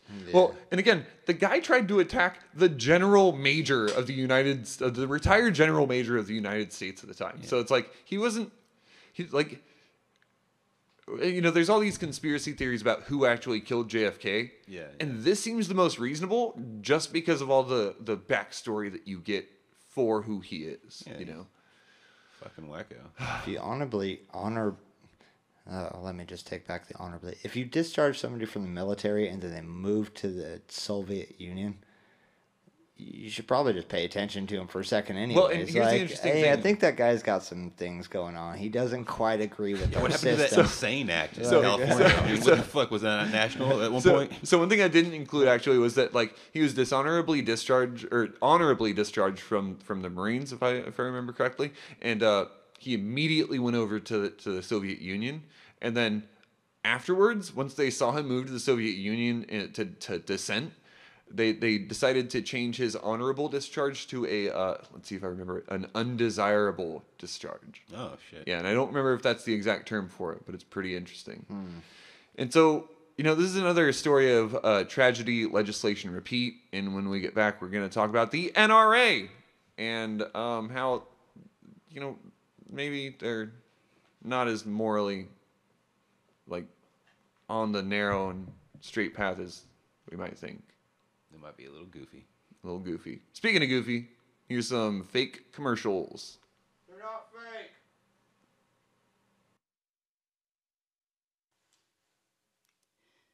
You're back with QVC Radio. We've got a great new product for you. We're talking to Stephen Corral. Hey, y'all. Are you all tired of digging with your handheld shovels? Well, I'm Slippery Steve, and these are Slippery Steve's steel-toed shovel shoes, a tough shovel for your steel foot. I designed them, I use them, and I sleep next to them. They come in both, they come in both left foots and right foots. So, Slippery Steve, how did you come up with the idea? Well, you see, there's a funny story there. Wait, I broke my foot in '82. That's where it all started. And I was having a hard time walking. See, so one day I devised a plank with some strings on my foot, and it felt so good that I went into my garden. And I started digging up my prize-winning turnips, big as gophers they are, and I got the plank stuck in the dirt, and that's how the idea struck me like the wrath of Jesus. Wow, that's amazing. So tell us a little bit about how it works. Well, you see, you take your shoes and socks off like this, and sorry, and you undo the 27 clasps along the boot, and you seal yourself in the Kevlar ballistic laces, and the lead-lined clasps will seal the shoe securely to your foot. It's as simple as one. Use the instruction manual to strap them suckers on your feet. And two, you're done. You're done now. You just start kicking the absolute shit out of the dirt. It's all organic, pesticide-free, and fair trade. Fascinating. I might get some for my garden. You should. And where can folks find your product? Well, okay, I got my conversion van parked out there on Cromwell and 16th next to Tammy's Adult Novelty Shop for now.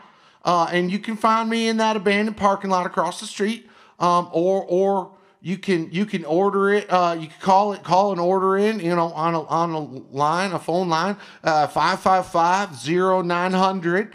Yeah, during the day, preferably before 6 p.m. and after 5 p.m. I'm busy. The dark web, or you can email me at Slippery Steve Steel Toed Shovel Shoes at darkweb.net. Also, you could just go on the dark web and just look for Slippery Steve, but that's a different emporium entirely. For a limited time, I'm bringing back my original design, the classic 82s in steel. And where can you ship your product? No, no, ma'am. No, ma'am. That's close. I don't use the quote unquote mail system. Okay? You got to come pick it up. It's only pickup, okay? I don't mail. And bring a pickup truck. Sometimes orders can be heavy, but no, ma'am, I don't mail. I don't trust the mail since they stole my license and they couldn't even prove that I was drinking, okay? You're still too close. Okay. I was on my own property though, ma'am. And hell, killing gophers ain't illegal yet. I don't like pants. And I don't deliver and I don't use the mail. So call first so I can put on pants, okay? So I'll see you at the van, yeah? And remember, Slippery Steve's Steel-Toed Shovel Shoes, the classic 82s. Gotta run, y'all. Catch you later. Well, okay. Up next, the full line of Risky products, including the new Risky onion peeler. Was that my finger or the onion? Who knows? It's risky.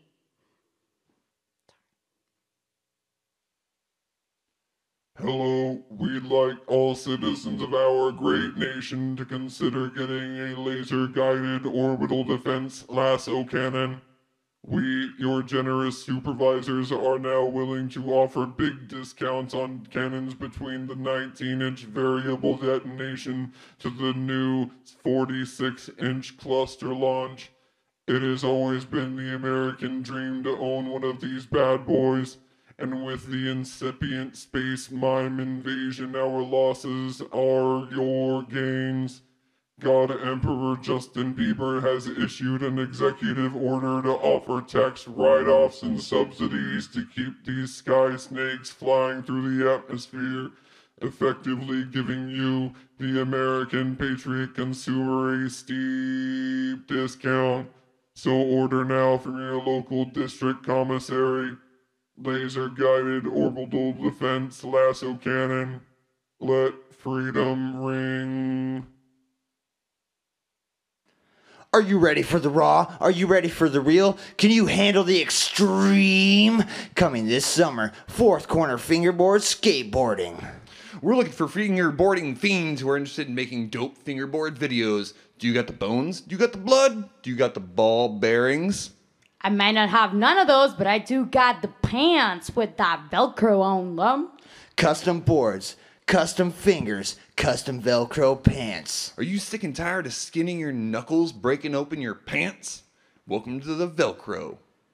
Pant time, baby. Breakaway pants.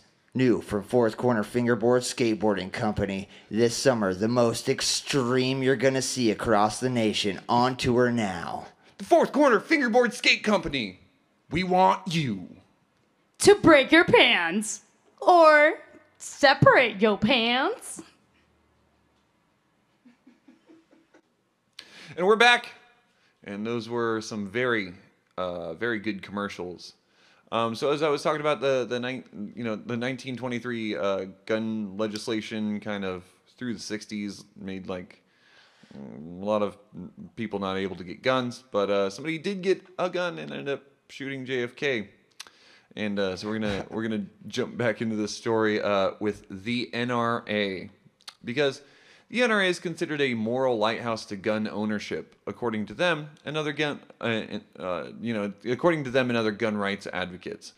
But the NRA did fully support gun control when African Americans exercised their right to open carry. The NRA has been around since 1871 and was founded in New York for the, quote, sport of shooting with rifles and pistols, which will be important here in a minute. They've been a lobbying group against any kind of legislative reform that would limit or control firearms. During the mid-1900s, they struggled against any laws limiting their, quote, rights to guns, citing a threat to the Second Amendment, the Constitution, and individual liberty, even after mass shootings.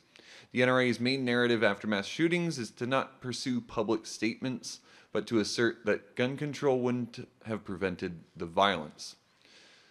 So they're like, there's nothing we can do about it. Instead, if bystanders had been holding guns, they could have stopped it. It's the basic, like, good guy with a gun story. And the point of this idea is the freedom-loving Americans should be able to open carry firearms in order to prevent bad people from killing other people. And this is the kind of the passive manliness we discussed earlier in regards to, like, the carrying of old, like, guns in old-timey San Francisco. But guys, I got news. The NRA was created to save black people from the KKK. What? Spoilers. That's not actually what happened at all. But NRA supporters, gun lovers, and Trump fans have come out of the woodwork to refute the idea that the NRA has always been racially insensitive. Not only was the NRA not racist, the opposite is actually true, they claim. Their claim is that the organization was created to counter racist organizations and ensure the safety of African Americans, like free slaves, to defend themselves. Now, I'm going to show you guys a meme being passed around in right-wing circles and let you guys kind of describe what you see. Alex, do you want to go ahead and just read that aloud and kind of tell me what you feel about it? Like, well, what's that about? The NRA was started to help blacks get guns to defend themselves from the KKK Democrats.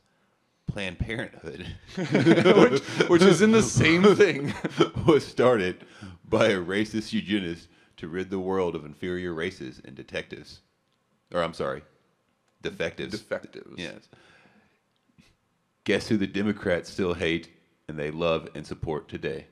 And what's that say at the very bottom? Because that's going to be important here in a minute. Go ahead. Yeah, pull it a little closer. Happy Hayride. Happy Hayride. That's right. So what do you guys think about, I mean, first, the very first statement, but also the rest of this meme? I mean, so do you guys think the NRA was started to help black people? To help blacks is how they phrase it? Get guns? I'm going to go off on a limb here because I very not knowledgeable of this, but isn't there a lot of NRA, wasn't there, let me redirect, or is, tough one to pick, a lot of NRA members that were white hood wearing? Well, we'll get into that just a little bit, because there currently are, but perhaps maybe not in the past. I'm just like, I don't... I mean, it's like, any way you look at it, I mean, I don't think there's anything genuine about it as far as, like, this is what we really believed. If anything, it was a way to, I don't know why they would require it, but, like, gain acceptance, whether there's some kind of, like, cultural acceptance from the communities. All, have a little backup, whether they really give a shit about black people can hold guns or not. Yeah. It would have been like that statement that they would have made back in the day, or put, advertisement they released to state that would have been simply like, an advertisement, a ploy, if anything. Yeah, in an attempt to be like, hey, black people, we're cool too. Yeah, exactly. So it's, I almost seen it as like a ass backwards way where it was like the NRA was involved in the Ku Klux Klan, and then they were like, so we hate blacks, right? We hate the blacks. Why don't we give them some laws that allow them to carry weapons, or influence them on carrying weapons, but make laws about weapons at the same time, so we have a reason why when they fuck it up, we're not looked down upon. We're not looked down upon, yeah. Type of, and so, conservative Christian author David Burton. It's like the tobacco company. While appearing on Glenn Beck's show, The Blaze, said something that Beck's website summarized later by saying this, quote, in addition, Barton addressed the foundation of the NRA. While some like to demonize the Second Amendment group and even call it prejudiced, it turns out the powerful group was in fact started by 2 Union generals in 1871 as a means to drive out the Ku Klux Klan and ensure that blacks, who although then free were not allowed means with which to defend themselves, could in fact legally own guns. And I want to just note that these comments have been described as revisionist. So I bet you guys are curious about what like Happy Hayride is, that little group at the bottom. Yeah. What is that? Well, based upon its Facebook group, it is a, quote, podcast with no podcast episodes I can find. It is a page about memes about life, our world, our culture, our country, and our family. Their Facebook profile is of who else? Donald John Trump? Really? Their Facebook page loves to post things like, have you ever been so offended at something that you thought, man, I need to steal a flat screen TV right now? And why does the left devalue human life to the point of harvesting and selling baby parts as an industry? Because they are hateful towards God. God values human life. And like their main gist is just to be like that, leftist Democrats or whatever are trying to like abolish the Electoral College, and like people of color, mainly black people that are shot, or that they always have warrants, and it's just kind of one of those kinds of pages. But as I said, there are claims on the internet about the NRA being created to help newly freed slaves learn how to use guns to like defend themselves against the KKK. However, the first iteration of the KKK was formed in Tennessee, and it existed between 1865 and 1871. 1871 was the year the NRA was formed in New York. Now, there's been 3 different iterations of the KKK, and this first one was just a bunch of like drunken Confederates, like literally dressing up as ghosts and acting like total weirdos, claiming that they were ghosts of Confederate past and like scaring black people. And like the story is fucking stupid and wild. Like it's a bunch of frat dudes that become an MLM. Bunch of morons. Yeah, and while they did use a lot of violence and threats, like a lot of people died during this time. I'm not trying to minimize that. They were just like a small band of like stupid people that eventually like faded because they didn't have any good leadership. The second iteration of the KKK occurred between 1912 and 1944, and the third being between 1950 and until now. So I'm curious as to what iteration the NRA helped black people against, because it seems that their story is full of shit.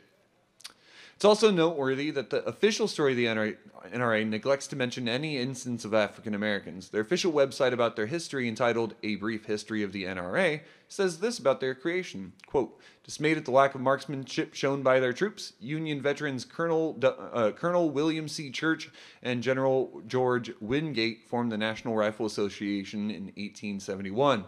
Primary goal of the association would be to promote and encourage rifle shooting on a scientific basis, according to a magazine editorial written by Church.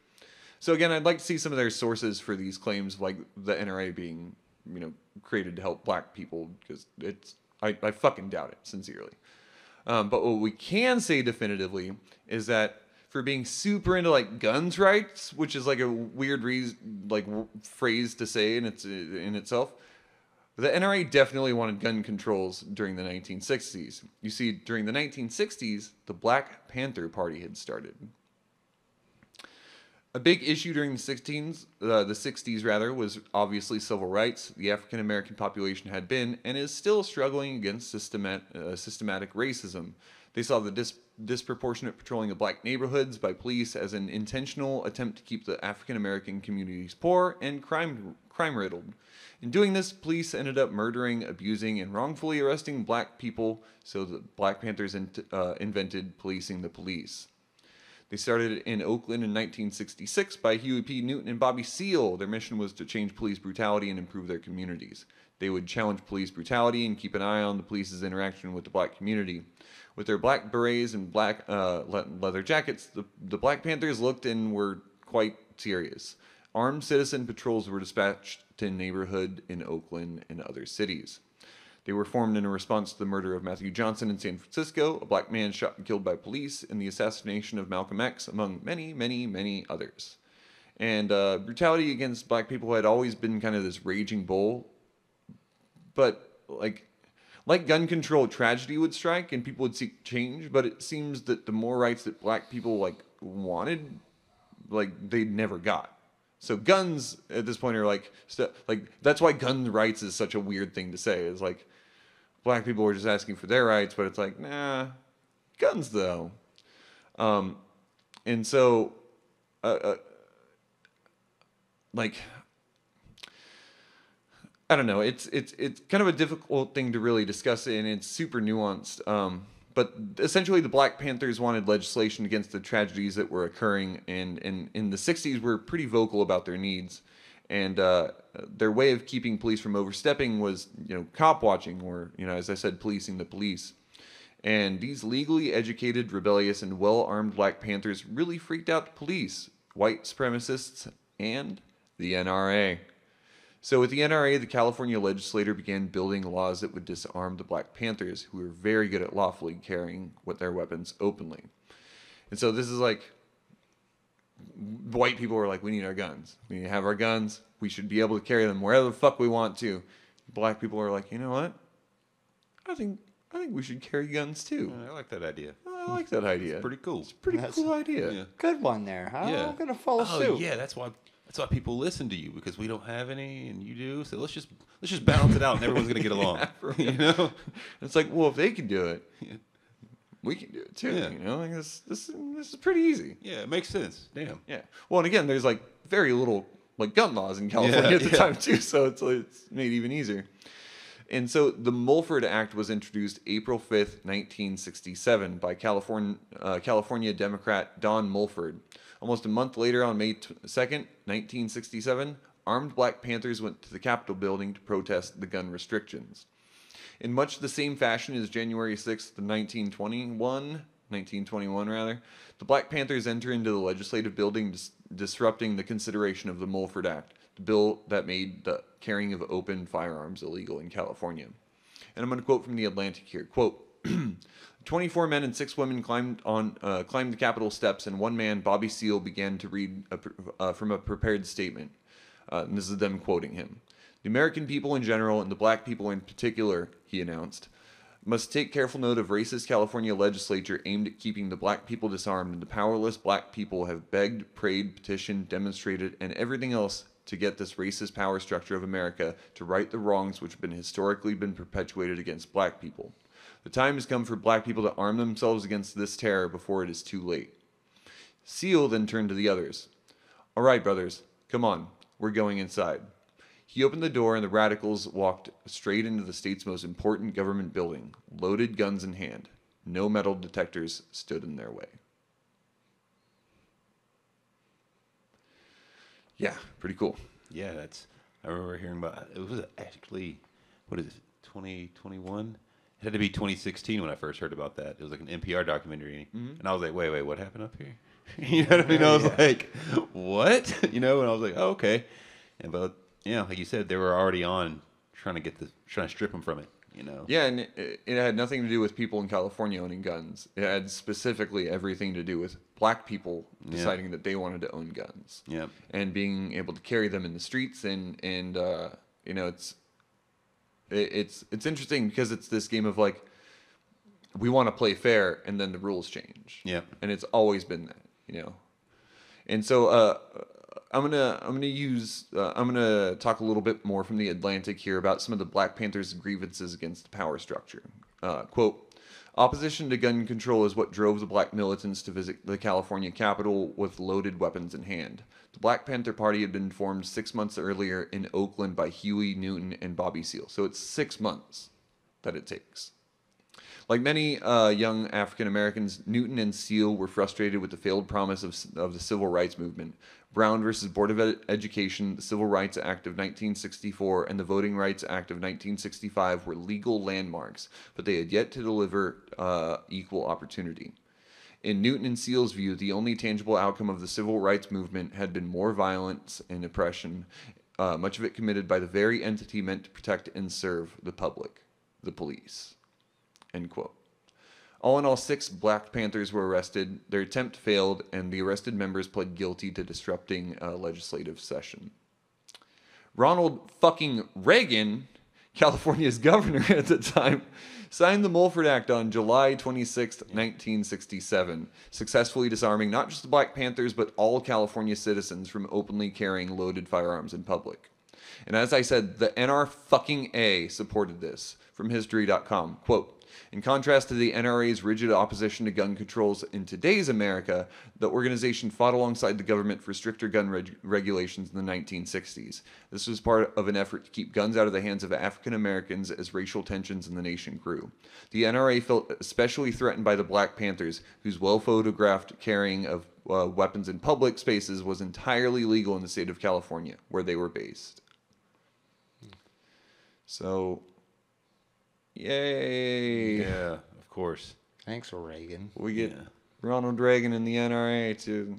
Well, even if let's say someone could somehow magically prove they were like, part of the theme of the founding NRA was like, they were like, let's give former slave guns. Fuck that shit. Yeah. But regardless if, let's say that was true 100% somehow.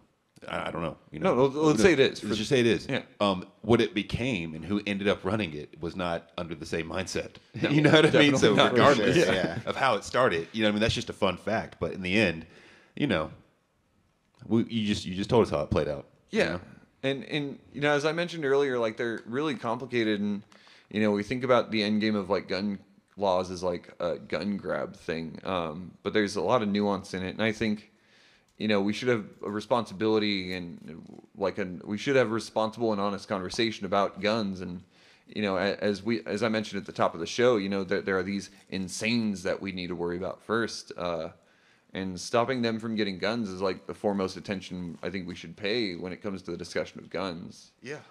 Well, see, I bet back in the, I'm just making assumptions here. I bet back in the day, a lot of times what they considered insane was like just obviously like you can't give that fucker a gun. Mm-hmm. You know what I mean? Mm-hmm. By the standards of like, let's say 1960, whatever, let's just round up to 1970, like around that same time period. I mean, things were a little bit different on what you could consider stable or not, or what was considered obvious or not. Yeah, mental health wasn't even a thing. Yeah, it was. I mean, I understand that theme, but if we just go a little deeper into today's point, dude, what is mental health? We could start labeling all kinds of people who shouldn't have a gun.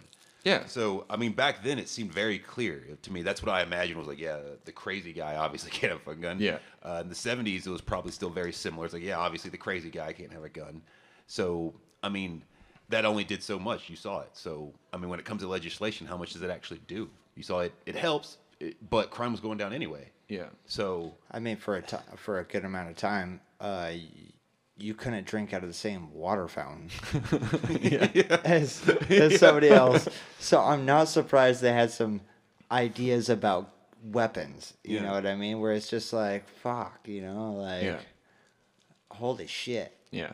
And so, since we've dug in our heels about like the right to own guns, which I fully support, I think nationally we need to look at like mental health and the ideological underpinnings of some of these gun purchases. And I think the 1917 California gun law had a good line that represents who we want to have guns. We want the person with the gun to be, quote, of good moral character. And I think it's important that those people that we give, the people that have guns, I think the most important thing about that is like we want mentally sound, healthy people of good moral character involved. And that's why I kind of think the discussion of guns should always be this open conversation, and we should discuss the ramifications between, mental health, insanity, and the responsible gun ownership. yeah. I mean, the thing is, though, we all know none of us got it right. I mean, no one wants no guns. No one wants, obviously, 1850s California fucking same. They were like, we don't want everyone to have guns. I don't want my daughter to get shot with a gun. their No, shit's not at all. You know what I mean? This shit's crazy. There's too many crazy people out here. Times are hard, Yeah.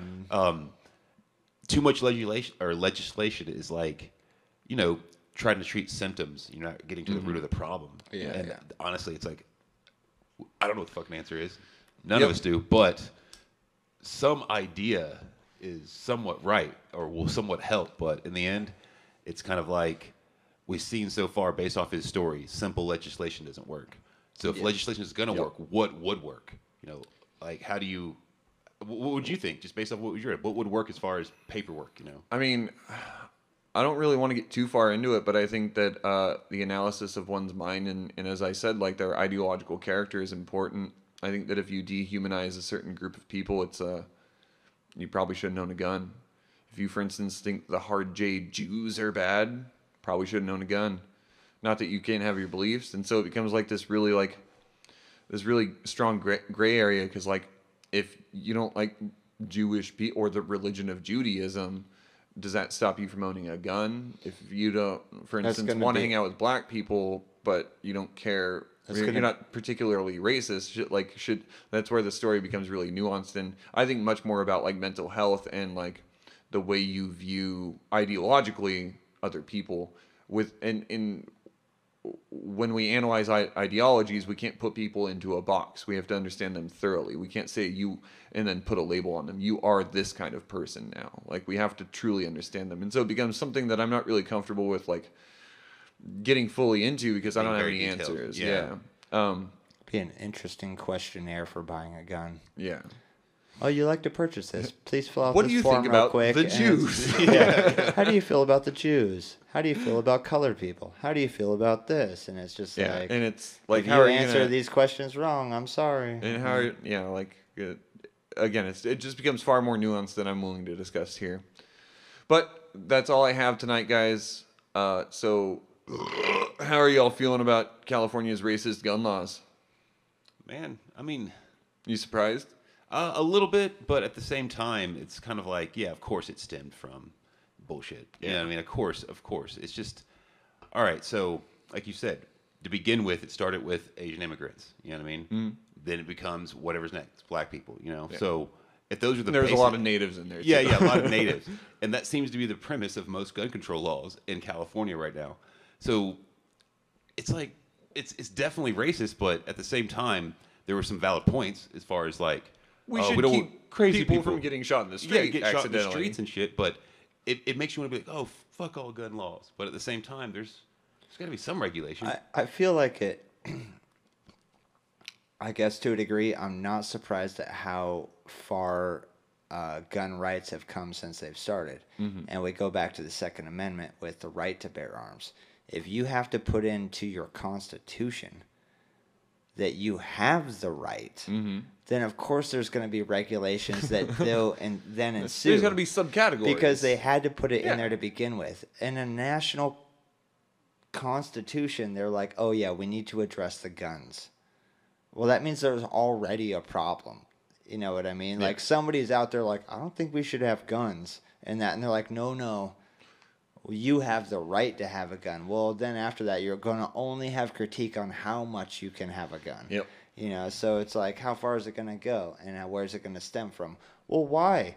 Why can we? Well, at this point in time, it's because of this. Well, now it's because of the blacks. Well, now it's because, and now it goes through all these demographical changes throughout society where it's like, but the gun rights and stuff like that. And it's, if guns weren't ever a problem, and I think that's where I'm really trying to move back Guns to. weren't ever a problem. I think it's just to be like Native Americans I mean, would be alive. I'm not right to bear arms, fist up, like cool, like all right, everybody's you got your freedoms and stuff. But if we didn't ever have to even put it in the books, it means it wasn't ever a problem. If we didn't have to put it in our Constitution, like you actually check it out, you do have the right to have that gun. Yes. Because you're already afraid to have it to begin with. I'm sorry. No, you're cool. You're good. Walk around You're with it. You're all good. And then after a while, they're like, okay, well, walk around with it, but not in the city. Okay, well, okay. And it's like, well, apparently these things were already kind of had some subject of, subject to sensitivity. Yeah, people where it were was like, just- I don't know about that. like, hey, we're going to start a new nation and all this stuff. And we got the food, we got the supplies. Everybody's bringing building materials and that. And then one guy was like, what about the guns? And they were like, we've got guns. okay, I know there's a couple folks that aren't really comfortable with the guns, but I think we need them, and let's put it to a vote. Let's put that in there. And then after I bet they were a while- happy just to have like the Spanish galleons with like the 62 like cannons on their ships. I'm glad that they were just like happy to have those out there. Like, yeah, guns, sure, yeah, that's fine, as long as they're not cannons. Like, I just we're feel good. like even the pilgrims, when they're Cool. coming over with their like muskets and stuff like that, just to shoot yeah, animals definitely. to eat, and stuff like that, they're like, yeah, I know we need them to eat, but does he need them? Yeah. You know, like they That were was still the questioning question. the dude with the gun that's like feeding the village, if you will, and stuff like that. But they're like, yeah, but he's just a little And off. that's what I was you saying know, about and I like the don't know. Chinese question, where it's like if you have to ask about the blank kind of person question, you're in the wrong. Yeah, you are it's- so in the wrong. I'm just like, it sounds like these things are just stem from like, I don't know, a lot of just like, it sounds like when guns were invented, they just went south real quick. They did not go up at all. They were like, there's a lot of benefits from this and a lot of mayhem as well. But, you know, if we can learn how to use it right, just don't let the evil go to the wrong hand Hey. or the power go to the wrong hands. Hey, you know, you, like- you want to shoot birds in these bushes here in the middle of town square? You want to do it? Anyway.